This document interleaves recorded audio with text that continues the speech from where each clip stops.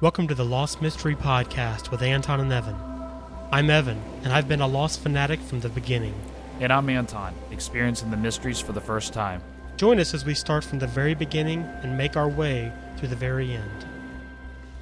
This is episode 97, where we're discussing The Incident from Season 5 of Lost.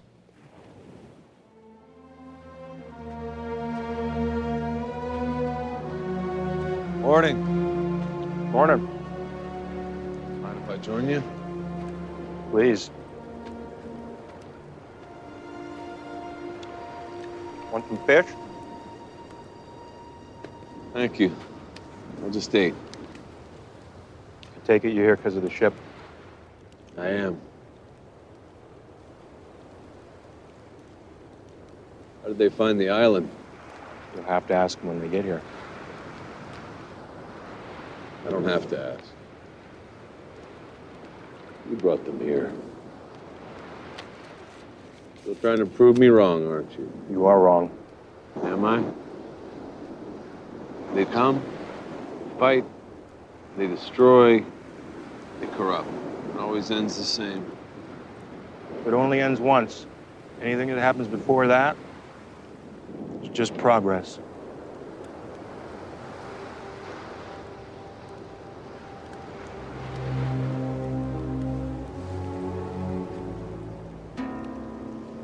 Do you have any idea how badly I want to kill you? Yes? One of these days, sooner or later, I'm going to find a loophole, my friend. Well, when you do, I'll be right here. Always nice talking to you, Jacob. Nice talking to you, too.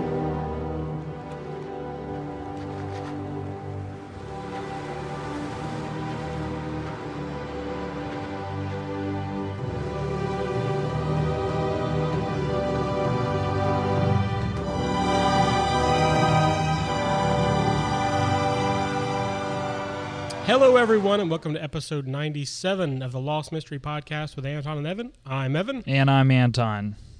And today we're discussing The Incident, the Season 5 finale, and a really big episode for us. I mean, this is the point where you're no longer the new Lost viewer, talking to the Lost, fanboy. Right. We are now the same, in terms of our Lost knowledge. Yes, So I don't it's a know. big episode. I don't know that I would say that we're the same. I still feel like you have a ton more knowledge than I do, just because you're smarter. But I do get what you're saying. We're caught up and to the same point. But yes, it feels good to just be able to talk, and not to say, well, right. Do we know that or do we not know that, So that is for sure. Yeah, I'm looking forward so much, if nothing else, just to figuring out together what this all means and being able to talk with, like you said, no apprehension about me spoiling anything for you.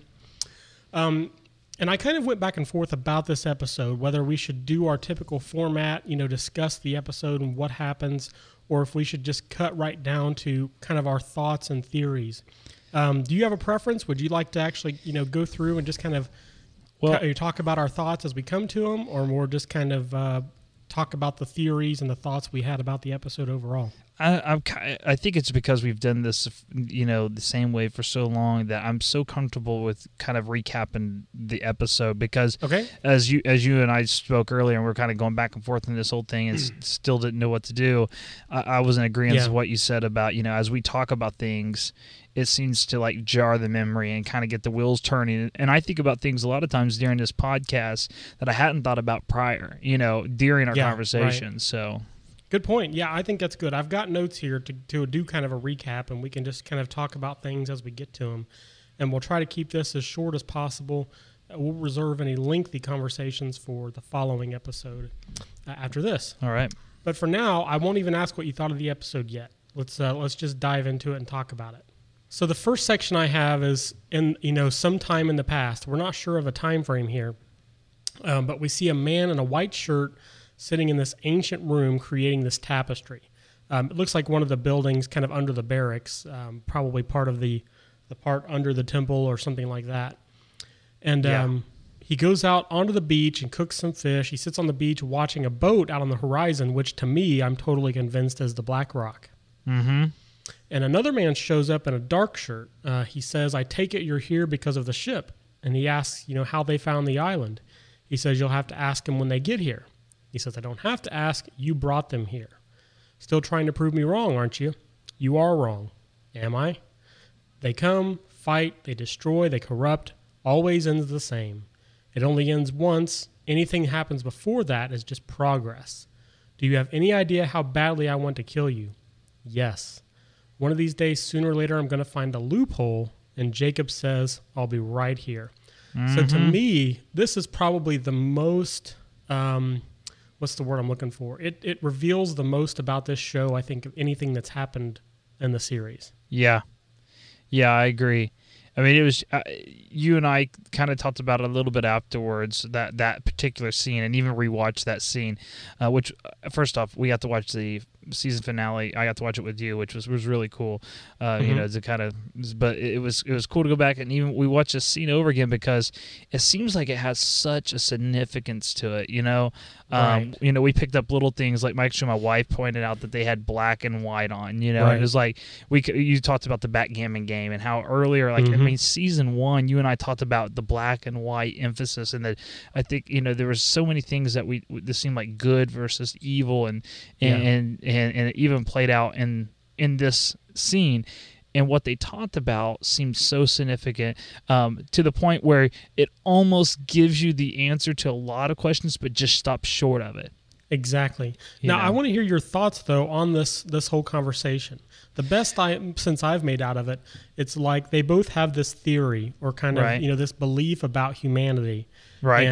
And Jacob seems to assume the best of people and is trying to bring out the best, whereas this other guy, who I'll call Jacob's nemesis for now, or Blackie, I don't know, who is kind of like assumes the worst of people or tries to bring out the worst of people. Right.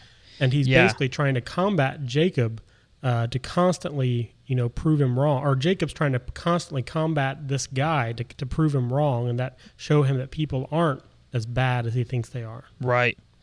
No, I agree so much with what you're saying there. I mean, to me, we've talked about the biblical references throughout this whole series. Right. And to me, it just seems like, God versus, Satan, or good versus evil, so much to the point where it actually makes me believe that that's the direction that it's going in, that there's maybe not in the Christian sense, but just a good versus evil, and how literally, even in the sense, if you look at it from this sense, that really good can't exist without evil, and evil can't exist without good, because there's no guide in which to judge each other on if there's not the contrast between the two, and it almost seems like that these two, kind of even the conversation they're having each other, because you kind of thought maybe they were friends in a sense, but at the same time they were completely opposites. Yeah. And it even comes out like, even their conversation, like, you don't know how bad I want to kill you. It's like the way it was said wasn't like, up in his face, get ready to fight him. It's just like, this is an ongoing battle forever. Yeah, it's like they have rules, and they have to kind of live within those rules. Yeah. And they hate each other, but they can't do anything about it, so they've almost formed this weird relationship. Definitely. Do you have any theories? Do you have any theories about what this all means for the show? Like, how do our characters play in to this conversation? How do they relate? Because obviously they're related, because we see Jacob had such a hand in their lives and really influenced them at pretty key moments. Yeah. So how does it relate? I was trying to think about it, like, as I was watching it and afterwards, and ever since, how reason why that these characters and stuff like that were chosen, and to me it seems even more so now that they were chosen rather than random. Right. Oh yeah, definitely. It seems like to me is that these people, like we talked about in the past, they kind of have this whole 7 degrees of separation type thing, can represent all humanity. like with their issues and with their, and that through this group, if they, I go back to the Bible thing where, if I can find one that will serve you, will that, justify you in the Old Testament? Right. And he's like, yes, if you just find one, I think of Sodom and Gomorrah. He's like, if you just find one, yes, I'll spare the town. Yeah. And it's almost like that. Like if I can just convince one to do my will, the whole world can be saved. The whole humanity can live. And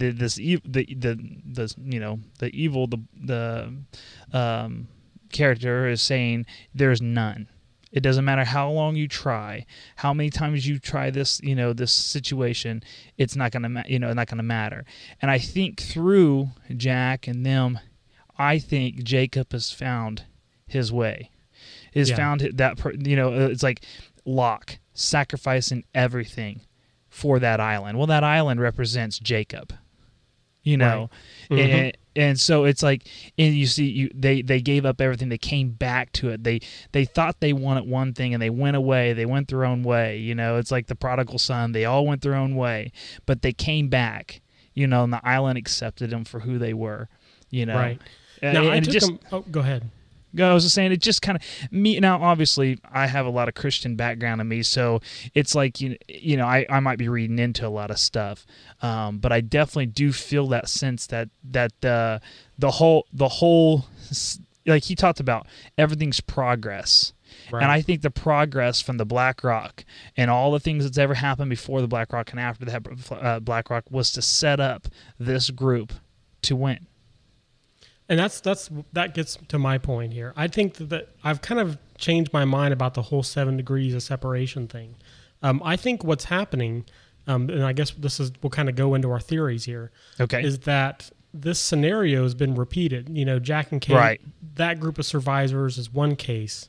The Black Rock people is another case. True. And they were kind of chosen by Jacob to come to the island and basically kind of exist in this time warp where time didn't apply, and they were basically supposed to take away from this experience as much as they could. Right. And it's kind of like, that's why he says, everything until it ends is just progress. Mm-hmm. So it's kind of like they are put into the time loop, and they're given the ability to learn and change and grow as people, and then it ends and it's over. And they retain that knowledge and become better people because of it. That's good. But the thing I don't understand, though, is, the Jacob's nemesis kind of makes it sound like the ending of this whole loop is a negative thing. So it's not like they complete their training and then they go back into the real world. It's like almost as if they die because of it. Well, you know what, though? If your theory is correct, which sounds, honestly, that's your theory is almost convinced me to make it my theory. No, I'm just but it's like if it's correct, then it actually is already proven itself in the sense like, okay, people on the Black Rock, yes, they all went crazy and killed each other. You know what I'm saying? And then the other groups have all exactly like the nemesis had said, is that they are going to do the same. They're going to turn on each other. There'll be guns. They'll be fighting. They'll hate. They'll kill. And they'll end. That's true up until this point. Well, what's happened with this group that we have with Jack and them is different. It started off that way, but now you're starting to see true sacrifice and stuff that honestly I think is going to be the game changer. And if your theory is correct, I can totally see them going to where these people go off the island somehow, make it off the island, but retain all of that progress that they've made. Right. Now here's part of that theory. Here's the spelled out theory of what I'm thinking here. The Black Rock was brought to the island by Jacob in order to disprove Esau. We'll call him Esau or Jacob's nemesis, whatever. Esau's theory. He wanted to show them that these people could be good and do what they're supposed to. And these people, I believe, are the Ajira people. Elena, the other guy. There's something really weird about them. And they were kind of, they're the ones hauling Locke's body in a box. And they, just like the Oceanics, or Oceanic 815 crew and all the people that survived, were brought to the island. Some of them left. Those are the people that were on the Ajira flight that came back to the island with Jack, Kate, and all of them. Mm-hmm. So I think they're in the exact same situation. They got off the island. They experienced this huge, or a short period of time, to them, but it could have been hundreds of years because obviously the Black Rock is from like the 1800s. Sure. So it's like they got off the island. All of a sudden they were in modern times. Right. And they experienced life in modern times. Then they get back to the island, just like Jack and Kate and all of them. And so it's like their situations are identical. Exactly. No, that makes total sense. Go ahead. No, I'd say that makes total sense. I mean, that they got there, they had this situation where somebody, they could have even be skipping through time. Uh-huh. They could have had their skip through time and overlap with Jack and Kate off the island. Exactly. Yeah. And influence them. They've had enough hints of the time stuff. Yeah. To show us that that's totally possible. Yeah. That they just kind of overlapped in time with Jack and Kate and the rest of them. Yeah. So just like all of them, they're coming back to the island to save the rest of their people. Definitely. From the Black Rock, which I believe now are the others, / hostiles. Yeah. I think that's where the hostiles came from. And that's why they call them the indigenous people, because they got there so long ago that they've been there longer than anyone else. Yeah, and to them, they are, they would be hostile, or hostile people. They would be the indigenous people because they've been there for ever and a day, and there is the people that seem to have been there even longer, which are the Aztec type, Egyptian type people. Whatever they are, which we have discussed, thinking that that's where Richard came from, possibly. Because he seems to be different to me even than the Black Rock crew. Right. Yeah, right. And originally I thought he was part of the Black Rock crew, but now since we found out that Jacob's the one that gave him the ability to live, forever basically and never age, and the fact that Elena called him, or asked for Ricardo Alpert or whatever she said, and she didn't know who he was, made me think that they didn't know each other, therefore he wasn't from the Black Rock. Right. Now, my only thought to that is now we're getting into some like sketchy area here. The Black Rock was a vessel out of South Africa, I believe it was, with carrying slaves. Right. Okay. If that were the case, I'm trying to look at the ethnicity of the people that we've seen. Oh yeah. Okay. And look at them and say, okay, now I only people I've really seen I think as just white and black. So I maybe that works. I guess you could, but there's no accents. That's true. That's true. I mean, most of those people look like they're meant to be. I'm really terrible with nationalities here, but like Egyptian or something like that, rather than African or even Southern African or something like that. Yeah, I mean, obviously South Africa has white white looking South Africans, black looking South Africans, red. Right. I mean, there's all different like looks there in South Africa, but to me there would be some kind of distinct like language, like a more of a. So this makes me think, okay, that these people are more to do with Jacob, because Jacob can speak every language as we've seen in this episode, and has perfect accent in any language. They even made it a point, and when he spoke to Jen and Son at their wedding, to say, "Wow, his Korean was excellent." Right? And like basically his way he his pronunciation and things were spot on. So to me, it makes me think that they're a little more married together than just even the Black Rock crew. Yeah, and it might be, we might better just save this, because I think probably the next episode or two, I keep saying episode. The next episode or two, we'll be discussing people's comments. True. And there's one great theory that I think I've avoided reading all the way through, because I have a feeling it's right on. Really? I think we should discuss it. Since we don't know, obviously, whether or not it's true, we should really discuss it. Sure. Even at the risk of, finding things out a little early. Yeah. Well, I mean, we can save it and discuss more about this theory then. Sure. I mean, obviously, anything could be possible because we're dealing with now. It seems like a very powerful being in Jacob, But yeah, I'm excited to talk about more of those theories. That's for sure. Yeah. Okay. Well, a little bit further into the future, from the previous scene, we see a young Kate, and I assume it's Tom, her childhood friend, and they're going into a grocery store and they're planning to steal a lunchbox. They're about to leave when they're caught, and Jacob shows up and keeps the store owner from calling the cops by paying for the lunchbox. He tells her she's not going to steal anymore and tells her to be good. Now, we see this same scenario repeated over and over again. We don't need to mention all the different, instances, but it is important to note that in all the cases, he touched them. That's true. As if he was, almost like it was supposed to be symbolic of him intervening in their lives in some way. Right.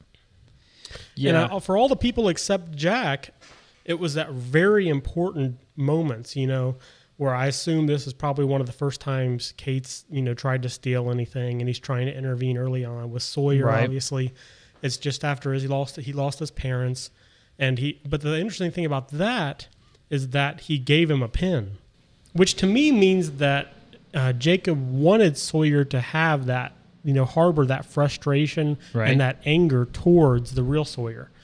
He wasn't trying to keep him from doing it. Instead, he was actually pushing him in that direction. Yeah, I totally get that, and I actually was thinking about that, and I was wondering if what he was trying to do was set them up to get to the island more so than make their lives better. It's like had Sawyer not been Sawyer, he probably would have never gone to Australia and did those things. So it was more about getting that particular group to that place, right? And I think I remember talking to you and saying it's kind of like some things that we go through. It doesn't always seem good, but some of my things in my past, I look back and I go, oh my gosh, I can't believe I went through that or that happened. But at the same time, as those events has caused me to be where I'm at, good or bad, and so that's kind of why I see Jacob's interaction with them. Not some of them seemed like he was making their life better or things like that, but for the most part, I think he was just progressing them in the way it needed to happen. Yeah, and I think that actually is a huge hint towards the ultimate goal of this show. Okay. Is it's not about they're not going through all this so they become better people. Right. Yeah. They are going through this, or Jacob interfered to bring them to the island, not to bring about change that made them into quote better people. Right. So I think that's important, really. I do too. Because a lot of our theories up to this point have centered around them being on this island to clear up their mistakes. Right. Yeah. And if that were the case, Jacob would have said, "You're never going to steal again." Because, and for no reason, and then he would just let her live out the rest of her life. Yeah, exactly. Yeah, and also, to me, it implies free will, which is another one of these themed, Christian type things that we go back and forth on, or just I guess maybe even not so much even just Christian, but just like a human nature thing. Are we just cattle following what we know to do, or do we have a say so in our lives? Right. And it kind of seems like these people kind of were predestined to go to this island, but had free will within inside their life to choose whatever they wanted to choose. Yeah. Right. And on this island, now I do think they have got the opportunity to work out some of their issues. And I think on this island, they get the opportunity to make better decisions and kind of recreate themselves and things like that. Right. But I don't think that was Jacob's goal. Yeah. Right. At this point, he was just trying to intervene in a way that kind of led them to the island. Sure. Yeah. Now, the next thing, of course, that's interesting about Jacob's encounter with these people is Elena. Right. She wakes up in this hospital. She's in terrible shape. She's totally bandaged from head to toe. And, he says, I'm sorry I couldn't make it sooner. And he's there because he wants her to help him, and she agrees. She knew who he was. Yeah. And that's what's really interesting to me is like, I'm trying to remember if we discussed this or not, but it's like, if Elena was one of the people on the Black Rock, or if she was someone that's from the same time period that Jacob comes from, It's almost like they're peers, though. Yeah, definitely. But for some reason, she's out living in the real world, doing whatever she's doing, and he's stuck there on the island. Yeah, definitely. I mean, it does appear that they have, obviously some type of relationship and a close relationship. Yeah. And it is interesting the fact that we don't know how long ago that was, but Elena that we know doesn't seem all beat to pieces, so this has been some time at least, you know, that, and so she's not aging. Jacob doesn't seem to be aging, and Richard doesn't age. So there's a group there that have the same tendencies, and almost they do seem like the same from the same group, as the and it kind of lends itself to everybody having a particular role, but them all carrying out for the same common good. You know, it's like Richard seems completely different than these people in a certain degree, but exactly like them in other ways. Right. Yeah, and that's one of the things that's interesting to me is this idea of Richard somehow has a special position because he talks about Jacob giving him, the ability to live forever without aging. Right. And it appears, though, I'm totally sold on the fact that Elena and her people are having the same thing happening to them. Yeah. Because she knew who Jacob was. Definitely. Clearly, and he came to her for help. Right. It doesn't seem like she's just a normal, average, everyday person.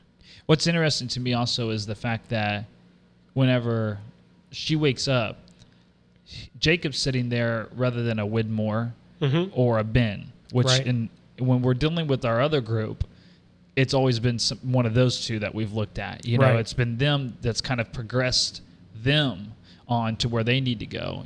But this one, it was Jacob sitting there. As if it just seemed like kind of. Well, I don't know what you called them, Esau, but Jacob and Esau. We have that group, and they're fighting. And then you have Ben and Widmore, which to me seems kind of like a smaller, less powerful version of them. And it's almost like they've recreated themselves. So it kind of goes back to the whole Esau thing. It doesn't matter what we do; it's going to always end the same. Right. Yeah, that's a good point. It is almost like they've recreated versions of them, less powerful versions of themselves. It's in Locke, kind of game-ish. Yeah. Right. This whole thing about Esau and Jacob is kind of a game in a sense, know, and it's we talked about the mouse trap. We've talked about all these games, and it kind of is almost like a live game, for them to sit there and see how it's going to pan out for them. Right. Yeah. And then, of course, we see Jacob sitting on a bench outside of the building where Locke fell out the window.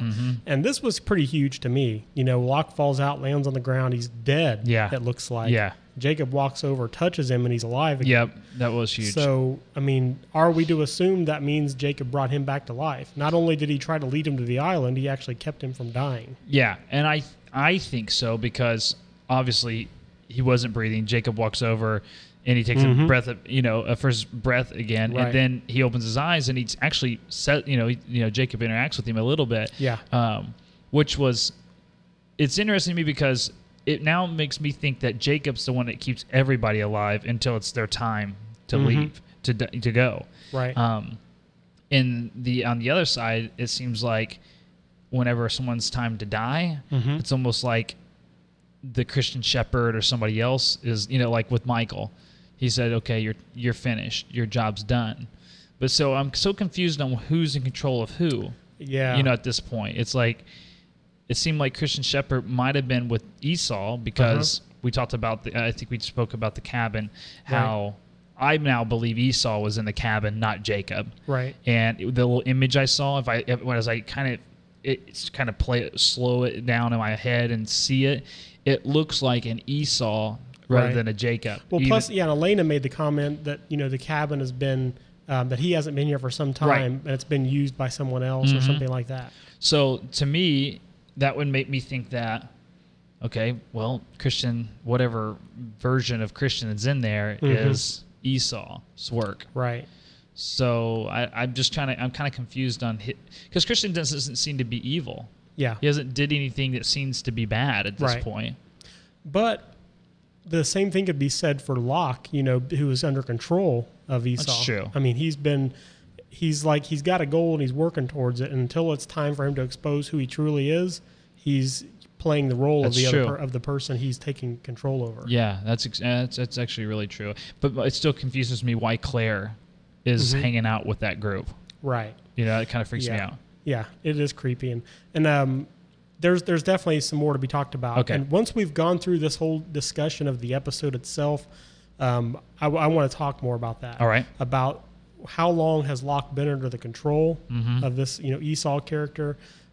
Is Christian Shepherd Esau? Is he being controlled by him? All that stuff. Okay. So we'll definitely get there. Okay. You mentioned also that, Jacob made the comment to Locke about, he says, don't worry, everything's going to be all right. Sorry this happened to you. Yeah. I just thought that was really interesting. Yeah, it was. We then see Son and Jen's wedding, of course, and he just kind of shows up, and his appearance seems really inconsequential. Like, they just knew, they're like, well, we got to have Jacob show up in their life in some way. Yeah, So they just make him a wedding guest, But, he just tells them to never take their love for granted, which is good advice, but anybody could have told him that. Yeah, but to me, I guess it plays more back into their relationship. Mm-hmm. The issues that they had coming to the island was exactly that. Yeah. And to me, it's like everything that Jacob said to the people was exactly what they would deal with later. Right. It would be their conflict. Right. It was exactly their conflict, to each and every person. It was almost like he was, telling them what was going to happen to them, but giving them little nuggets to hold on to. Yeah. Right. So we then see Jack in the famous scene that he talked about in the pilot episode, about him being in surgery and, splitting the kidney sac or whatever it was called. Darsa sac or whatever. Yeah, I think dural sac. I was like what is Darsa? I don't know. I make up my own medical term. I can't believe you remember that much. Though. Yeah. The dural sac on one of his patients. His father gives him the advice to close his eyes and count to 5 and all this stuff. And Jack does it and completes the surgery. And then he's mad because his dad made him look like he didn't know what he was doing. But then, of course, he runs into Jacob in the hallway, who gives him one of the Apollo bars. And, that was another kind of inconsequential meeting. Jacob showed up when he and his dad were fighting, but he didn't say anything to him, did he? He just gave him the bar and kind of touched his hand as he gave it to him. Yeah, no, I don't think he said much during that one. I think it was more about the timing and the touch than anything. But I think it is interesting to note that Jack later tells Kate, how to count.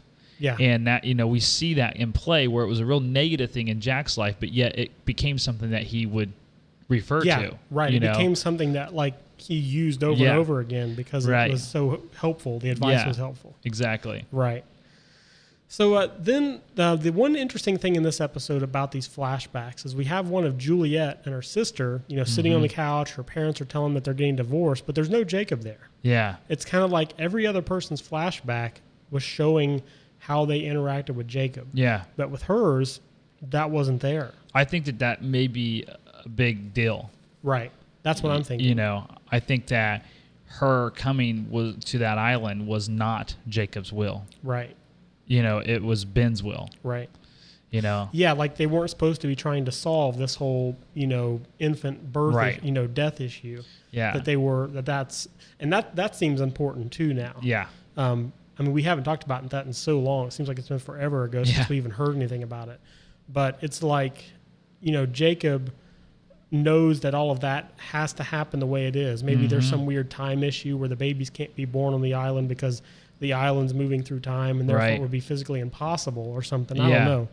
But it seems like they're trying to tell us that Jacob didn't want her there. Mm-hmm. Exactly. Yeah, that was outside of the will of his, and which scares me in light of what happens in this episode. Right. Yeah. So it really makes you wonder what the heck's going to happen with her. So we then see Hurley being released from prison, and of course he shows up at the cab, and Jacob's in there. And he says that, talks about being cursed, and that's why he doesn't want to go back to the island. And Jacob kind of turns it around and says, well, it sounds like a blessing to me, being able to see the ones you love, even though they're dead, all that stuff. And he says Hurley's not crazy. He tells him that, what flight to take to get back to the island. And he says, it's your choice, and you don't have to do anything you don't want to do. Yeah. He leaves the guitar case in the car and says, it's not my guitar. What is this guitar case thing? What's going on with that? I don't know. To me, To me, it just still points back to Charlie for whatever reason. I think in a way it does, but it seems so mysterious. They've showed him carrying it around as if it's something very important. Yeah. And of course, Jacob gave it to him, so that's a big deal. Yeah, I don't know. I don't know if it'll be something later that's very important that he has to take. It's a guitar case with something else in it that's an important key. Right. That I definitely don't think there's a guitar in there. Yeah, it doesn't seem that way at all. Right.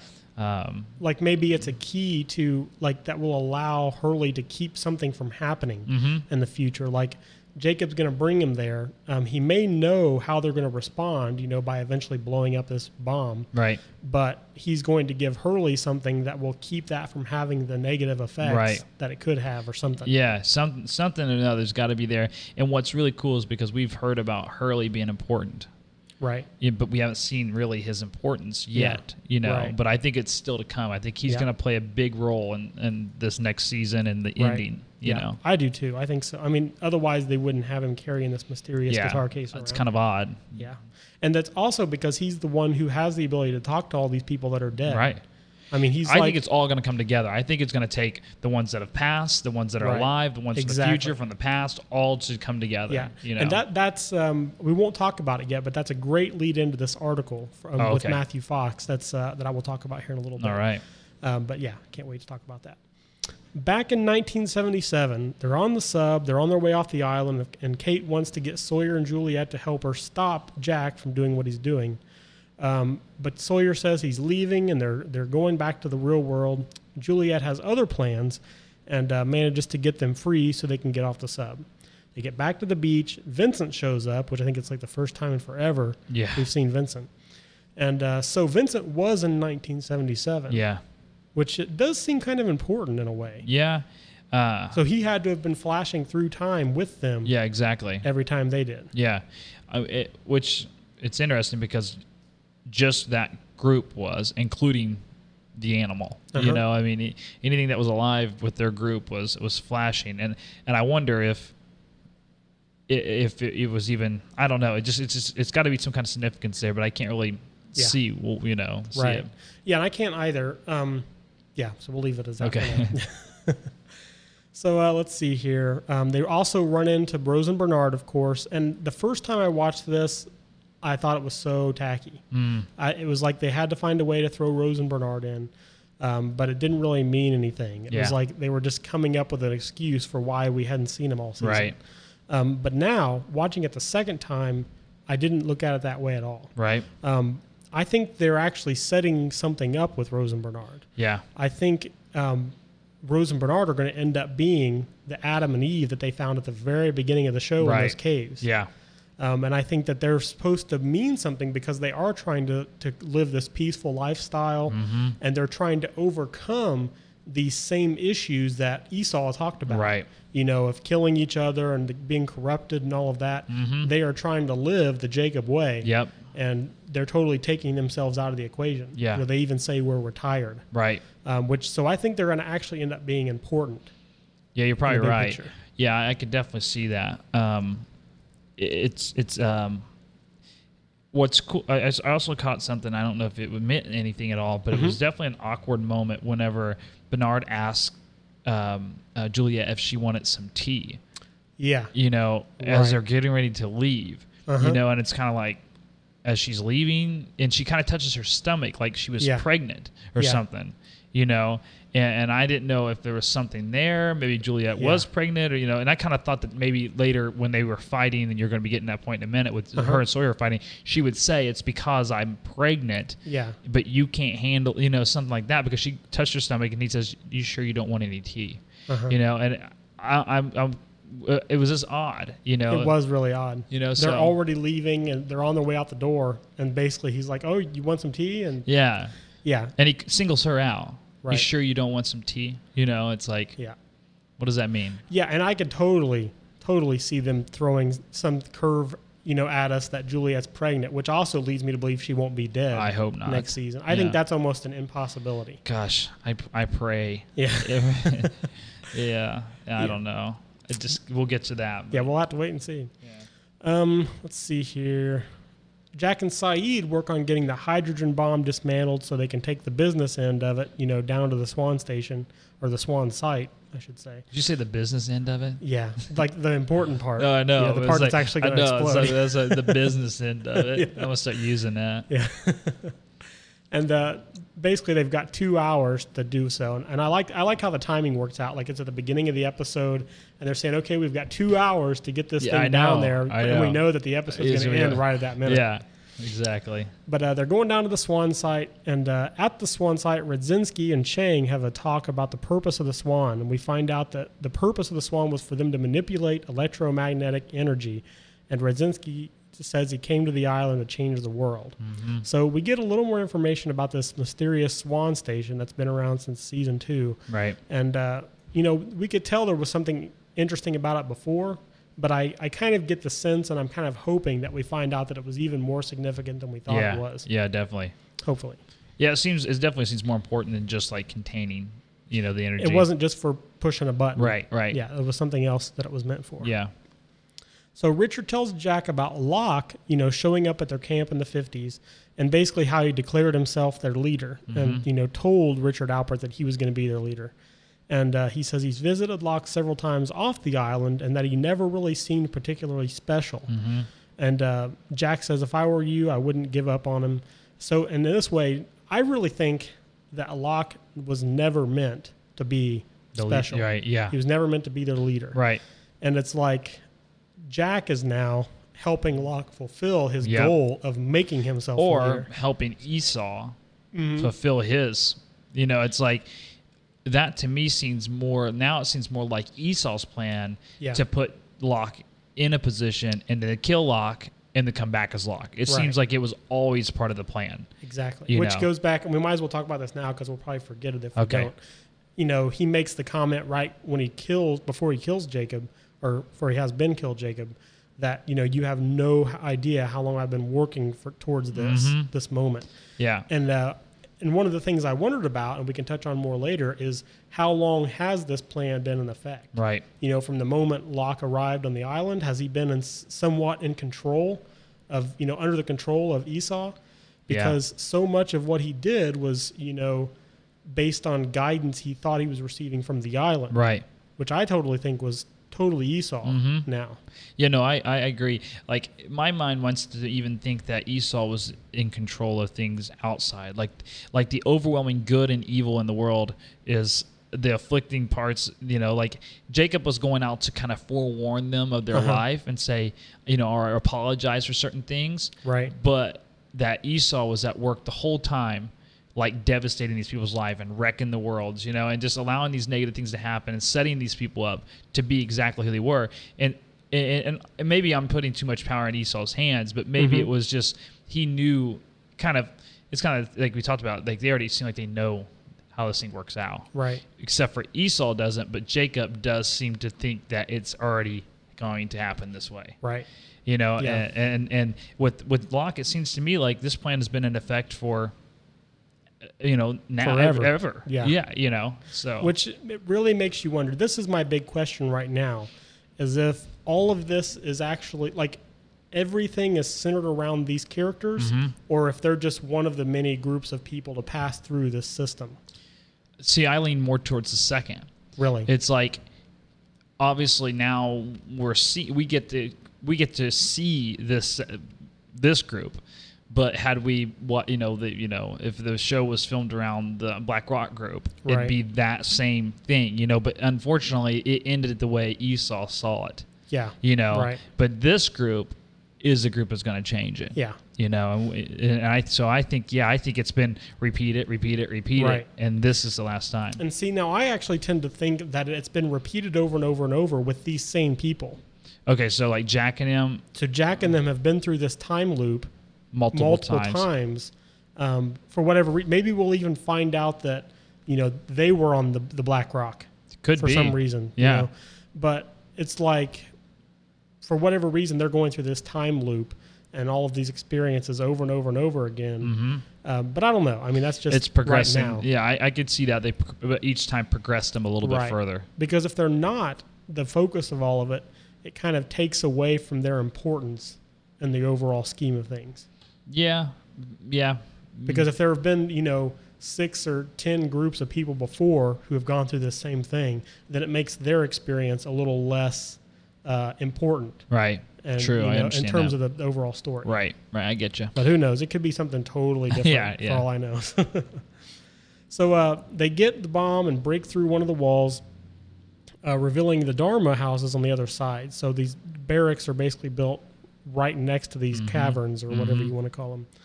And Richard then knocks out Eloise and says he's protecting their leader because she ordered him to help them, and now they've done that, so they're done with their part, and he's going to protect her and keep her from being involved. And Jack and Saeed get outside, try to blend in. Of course, Roger Linus recognizes Saeed and shoots him, and Jack takes him to safety, but, a shootout erupts. But Jen, Miles, and Hurley arrive with the van and take off. But they run into Kate, Sawyer, and Juliet. So we have these two groups that are clashing. Yeah. One group wants to blow up the island. Well, I'm not really sure Hurley and Miles and Dan. Was Dan there too? No, Dan's dead. Oh, yeah. That's right. He died the last episode or so. Yeah. So it's like you have Jack and Saeed who definitely want to blow things up. And you have Hurley and Miles who just have no clue what's going on. Yeah. And then you've got Kate, Sawyer, and Juliet, or who at least for now are against Jack blowing up the island. Okay. So Sawyer tells Jack about his parents and says that all of that happened just the last year. Right. And Sawyer asks him, what he wants so bad that he's willing to blow up a nuke to get it. And Jack says he had her, and then he lost her, and it's too late for him to get her back. And I actually like this. Because Jack, up till now in this season, has had no emotion whatsoever. Mm-hmm. He's been kind of tossed around, trying to find what his purpose is on the island. Right. And it's like now, finally, we can see that he does actually care that he screwed everything up with Kate. Definitely. I think that's pretty huge. I do too.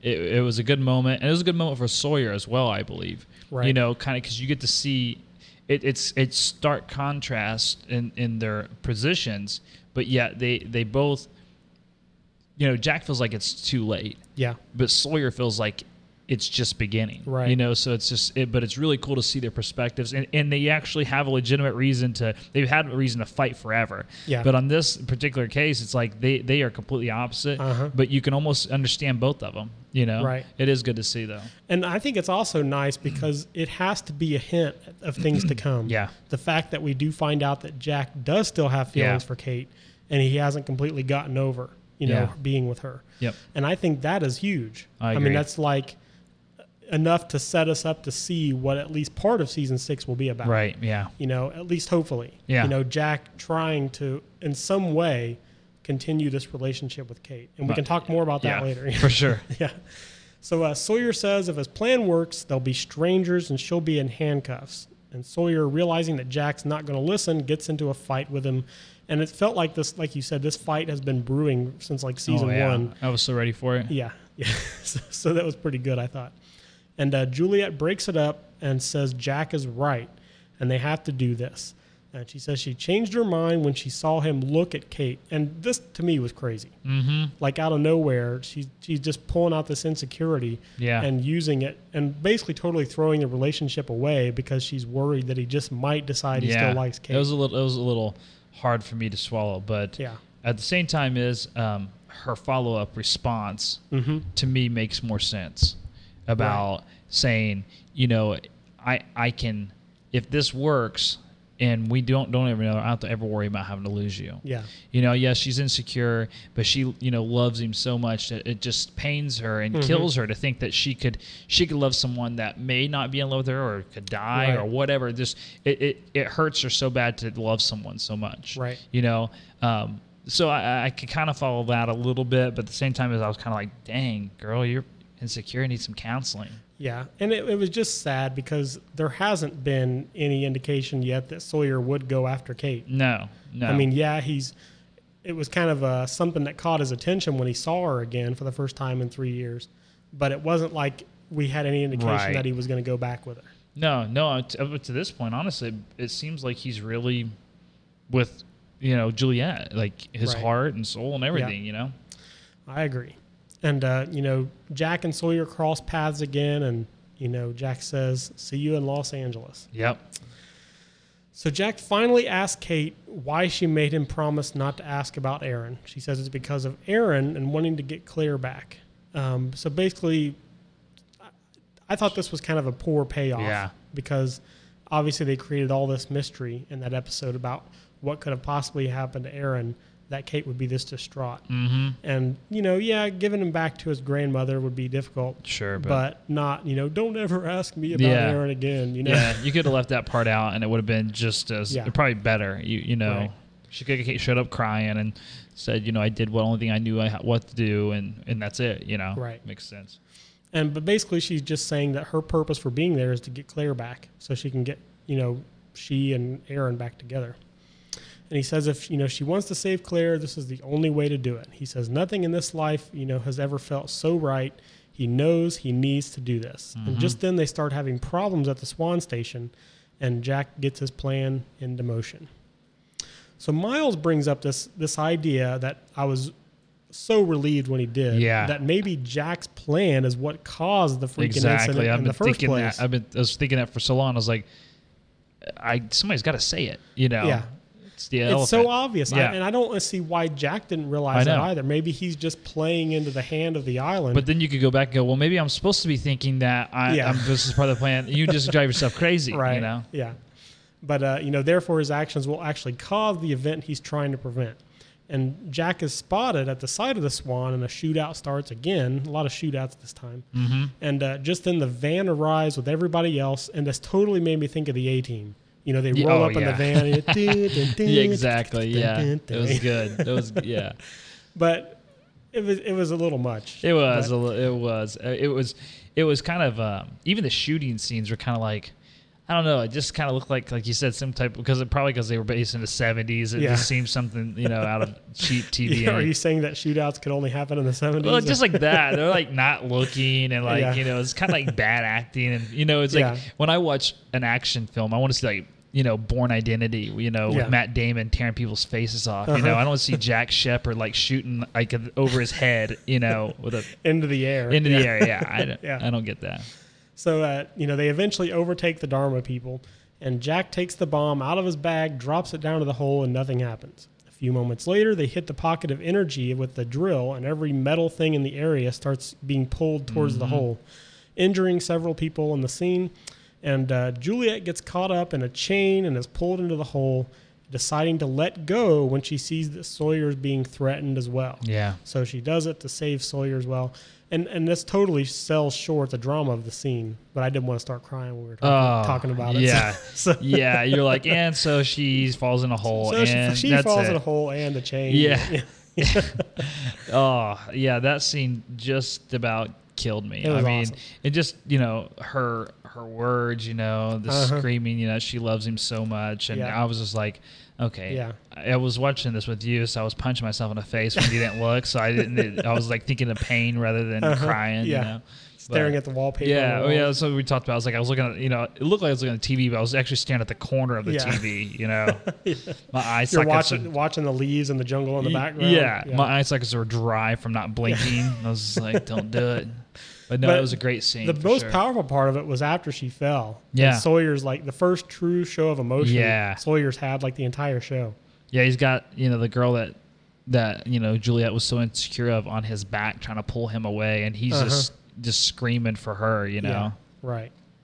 So it is really sad. I mean, like you said, I really hope this isn't the end of it. It can't be. It really can't be. I mean, I guess they can do what they want, but to me, it just would be so awful. Just have all that and to be so set up. And I mean, like, what does Sawyer do after that? Like everybody else gets off this island, they all know each other and everything's happy, and there's streamers, and Sawyer's in a corner, with a big beard and addicted to pain pills, with a big pill popping beard. Yeah. And I really think, we can save more of this for later, but I really think that this event, is going to cause something so huge. Yeah. Either a time jump or something to where it's not even going to matter that there was an atomic bomb that exploded, because they've already talked about how strong this energy is. Yeah. 30,000 times as strong as the one that let's see, what was it? The one that, they unleashed at the Orchid Station. Right, yeah. And that's more powerful than an atomic bomb. Yeah. So it's going to overshadow anything that the atomic bomb could have done. Well, when we see what the safe key did for Desmond, it did skip him in time. Send him back in time. So we have to think, or have to at least, I almost say it's almost certain that it's going to happen. Whether or not she survived or was killed before that happened or not, who knows? Yeah, but, like Desmond was on top of when it happened. It imploded. Right.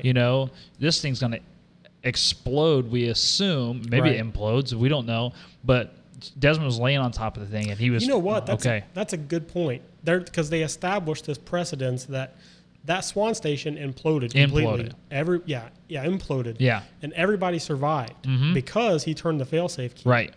And it's like, even though the circumstances around them would have killed everybody in the area, they were survived because he turned that key. Exactly. And I have to think that's what's going to happen. Yeah, I agree. That's my. I'm holding on to that. 100%. I mean, and I could see them, like you said, just waking up, maybe still on the island, right? But at a point later in the future or whatever, or maybe, I don't know, maybe way in the past. Who knows? Yeah. But just waking up again. And you said that after this, there was after the scene, the show was over, there was a kind of a... Yeah, they had, of course, the screen goes white with the black loss this time for like the first time ever. And they said, they had a shot of Jax with his eye, just like they did the very first episode. His eye pops open and it said something about, all new next season, something or other. But they implied to me pretty heavily that it's like the reset button was going to be hit. And that's what I think is something more huge than them going back in time has to happen, because that would get kind of old. Yeah. If they just jumped in time again. Right.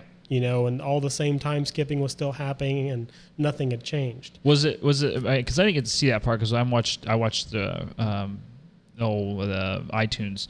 So was that part, would you see, because in that other part there was kind of reflection of like the jungle and stuff, again, Jack's eye or whatever, it kind of did the whole like dilating. Let's look it up. Let me look it up and see if I can find it really quickly here. Yeah, so of course, the only thing it says is Destiny Found. Right. And then his eye pops open just like season 1. Mm-hmm. So let's wait. Okay. Let's talk about that at the end. Okay. I'm so excited to talk about what I think's going to happen. All right. But we'll hold off here. So, of course, she hits the bomb, screen goes white. In 2007... Which, hold on, time out 1 second. The whole white thing is kind of a indicator to the whole thing going white. Whenever the safe key was turned, the whole thing went white. Yep. So to me that kind of indicates that whole thing happening again as well. I can see too. First episode, everything going white. And, Oh man, I can't wait. I cannot believe we have to wait like 8 months. I know, and I'm a part of this now. I'm about to scream. I can imagine being you guys the other seasons. Yeah. This one's even worse because this whole season is going to be packed full of answers. Oh, yeah. Every single little thing is going to be answered. Yeah. And that's exciting. Oh, yeah. I mean, this is going to be an awesome season. Yeah, I just hope the world doesn't end before then. Yeah. I'll be so ticked. I know. I'm going to have to ask God. I'm like, God, okay. God, tell me how Lost ends, You please. obviously told them how to write this, so tell me, please. There was actually this ongoing joke on the official podcast how they had this box, like a glass box that had the ending of the show on it that was written out. And so if one of them died, they were supposed to break this box open and get the ending. Nice. Yeah. Nice. But, man, it's going to be a great season, and I can't wait to talk about it as it happens. And writer's strike. Yeah, no doubt. Oh. I really hope nothing happens that delays the season or cuts it short. It can't. I'm not even going to be negative. No. Yeah. In 2007, John and his people are on their way to see Jacob, and Ben says he doesn't know what Jacob's like because he's never met him. Right. But everyone answers to someone, and the leader of the others answers to Jacob. So this is, I think, important. Right. Because before it's always been talked about in sort of a God and his people sort of way. Like Jacob is their God, they're his people. Right. This, I think, is different. Yeah. It's like the others were founded, by Jacob. Maybe. Right. And because of that, he's like their leader, and they answer to him. For what reason they can't go see them when they want, I don't know. Yeah. Why they can't talk to him when they want to, I don't know. But it doesn't seem like a God, and man type of relationship. No, but there is some type of separation there. I mean, like you said, the whole idea, I can't come and see you, and you're summoned, and those. I mean, to me, that's fairly large gap. Yeah. And plus they just roll solo. It's kind of strange to me. Like Jacob, for the most part, lives in solitude. You know, and that kind of to me is a little odd and different. I mean, I don't know too many people like that, and if I do, they're weird and they're crazy. Yeah. So, right. Sorry if any of you out there like that, but just because you live alone doesn't mean you're crazy. No, definitely not. If you live in a foot alone, if you live in the foot of a statue alone, then I have to say you're crazy. I will say that safely. Yeah. But. So Richard Alpert says he doesn't age because of Jacob, and he says he thinks Jacob is the reason Locke is alive. Mm-hmm. And Locke says once they're done, they're going to have to deal with the other Ajira passengers, meaning kill them. Right. And this is obviously the first clue that John Locke isn't John Locke, that he's somebody else. Yeah. And, obviously Richard's reaction is like shock. Yeah. Because this isn't what they want as a leader. Right. And Ben tells Locke that he's willing to do whatever Locke says. And Locke says, well, I guess I won't have to convince you after all. I'm not going to kill Jacob. You are. Mm-hmm.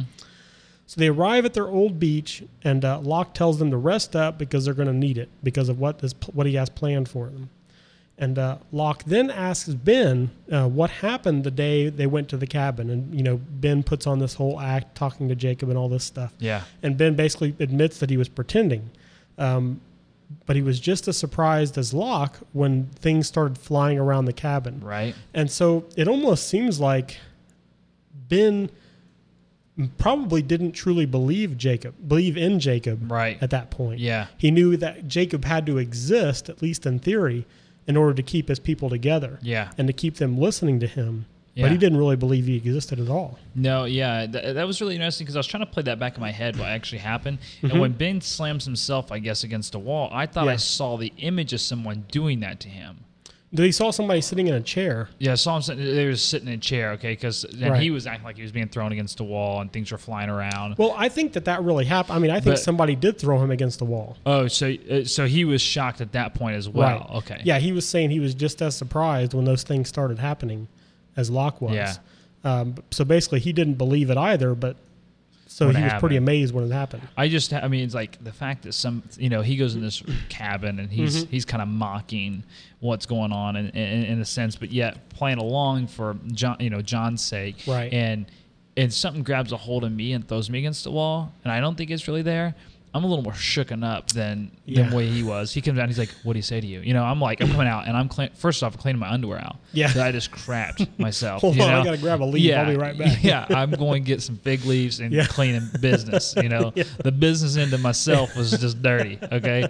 And so it was just kind of strange, but at the same time it's cool to see that he was just some kind of a puppet, never really was a leader. And it could have just been he didn't quite have all the information he needed as an actor to pull it off. Sure. Because he did walk out of the cabin and Locke was like, what was that? And he's like, that's Jacob. Yeah. So it's like he probably wasn't told, well, you actually don't believe Jacob exists. That makes more sense. Yeah. Yeah. But who knows? He says, I lied and that's what I do. He asks Locke why he has to kill Jacob. And he says, because despite his loyal service to the island, he got cancer. And then he watched his daughter be killed. So the question becomes, why wouldn't you want to kill Jacob? Mm-hmm. So Son then goes over to Claire's old camping area and turns the cradle over to find Charlie's ring, which is good. I'm glad they're going to address this whole issue. Yeah, me too. Gosh. Of, the whole episode of Greatest Hits, Charlie listing the greatest things that ever happened in his life. And one of, the number one was meeting Claire. Yeah. And she doesn't know. There's no payoff there. No, definitely not. And I hope that somehow she does receive that list or somehow it's referenced because it's kind of just like, oh, that's supposed to go to her. It's going to have to happen. Yeah. Desmond's still carrying that list around. Yeah. They're going to have to go back to the island. Yeah. And he's going to give that list to Claire. Yeah. And she's going to realize what a butt she was for not even caring when he died. No kidding. Gosh. Yeah, that was something I really had trouble with too. It's just like, well, let's hang some clothes out to dry. That stinks that Charlie's dead. Yeah. Whatever. Let's leave my baby in the jungle. Yeah. That's the thing I want to know a lot right now too, is what in the world is happening with Claire. She's not jumping dead. through time. Is she just stationary with the creepos? Yeah. Or maybe, I mean, it's like Jacob has this stable of bodies that he kind of incapacitates so he can take control of them anytime he needs to. Or Jacob or Esau. Yeah. We don't. I mean, I don't guess we really know. I mean. Oh yeah, Esau. I mean. Yeah. Okay. Yeah, but I mean, I just don't get why Claire's so comfortable with the crazies. It's like maybe she's not. Maybe she's totally out of it because she seemed out of it whenever Locke went into the cabin. Oh, you know what would be crazy? Well, I don't know. Remember. Oh, weird. Okay. Remember when Esau, or whenever Locke was in the cabin, Esau said, "Help me," to John. Okay. That's what he heard. Uh-huh. So he was talking to about him eventually taking his body and doing all this stuff. Mm-hmm. It was help me do what I'm going to do. It was to progress that. Mm-hmm. But I was almost thinking, because we talked a whole long time about somebody being held in prison, it seemed like, because to help me, get out of here. Right. I was like, was that Claire saying help me? Was that something? I think that was way before. It was, but this whole time thing, I didn't know. Who knows when it was? Who knows where Jacob's cabin is? It moves through time, it seems like. Right. But that whole help me comment makes so much more sense to me. Right. Than it was more of a recruitment than an ask for plea for help. Because that's the whole time I was like, what the heck? It's kind of like join me. Yeah, it was. It was. It was more so that, and I always thought, well, somebody's holding Jacob, captive. Yeah. And he needs Locke to help him, but now it makes more sense. I'm sorry, I just had that moment that light bulb came on, and I had to. Yeah, and I think that's definitely probably likely because Elena makes the comment about the cabin's been under the control of someone else for some time, and someone's been using it. Yeah. So I don't think Jacob's ever been there since from what we've seen, we've never seen Jacob in that cabin. Well, I think if you went back and watched the scene where Locke actually looks into the hole and sees the eye, or if you slow it down and see the person rocking in a chair, I bet we see Esau. I bet it's not the same guy because I doubt they knew who it was going to be. Really? I think the guy that was in the chair was actually their prop guy. Oh, really? Because I've seen him in the DVD extras, and Dang it, exactly the same. I wanted to believe that it was Esau. No, the guy had long hair too. Did he? So, yeah. I'm wrong. Okay, I'm completely wrong. Erase that last statement I made. So I look like a total idiot. Too late. Dang. Too late. All right. So the Ajira people arrive at the beach with their giant crate, and Elena is asked by one of the other guys. Can you remember that guy's name? No, the guy that pulled Miles into the van and all that stuff. Yeah, you and I've kind of tried to remember it, and I'm blank on it. But you guys know who I'm talking about. Yeah. He asks, if Lapidus is a candidate for something. Yeah. And I still want to know what that is. Yeah.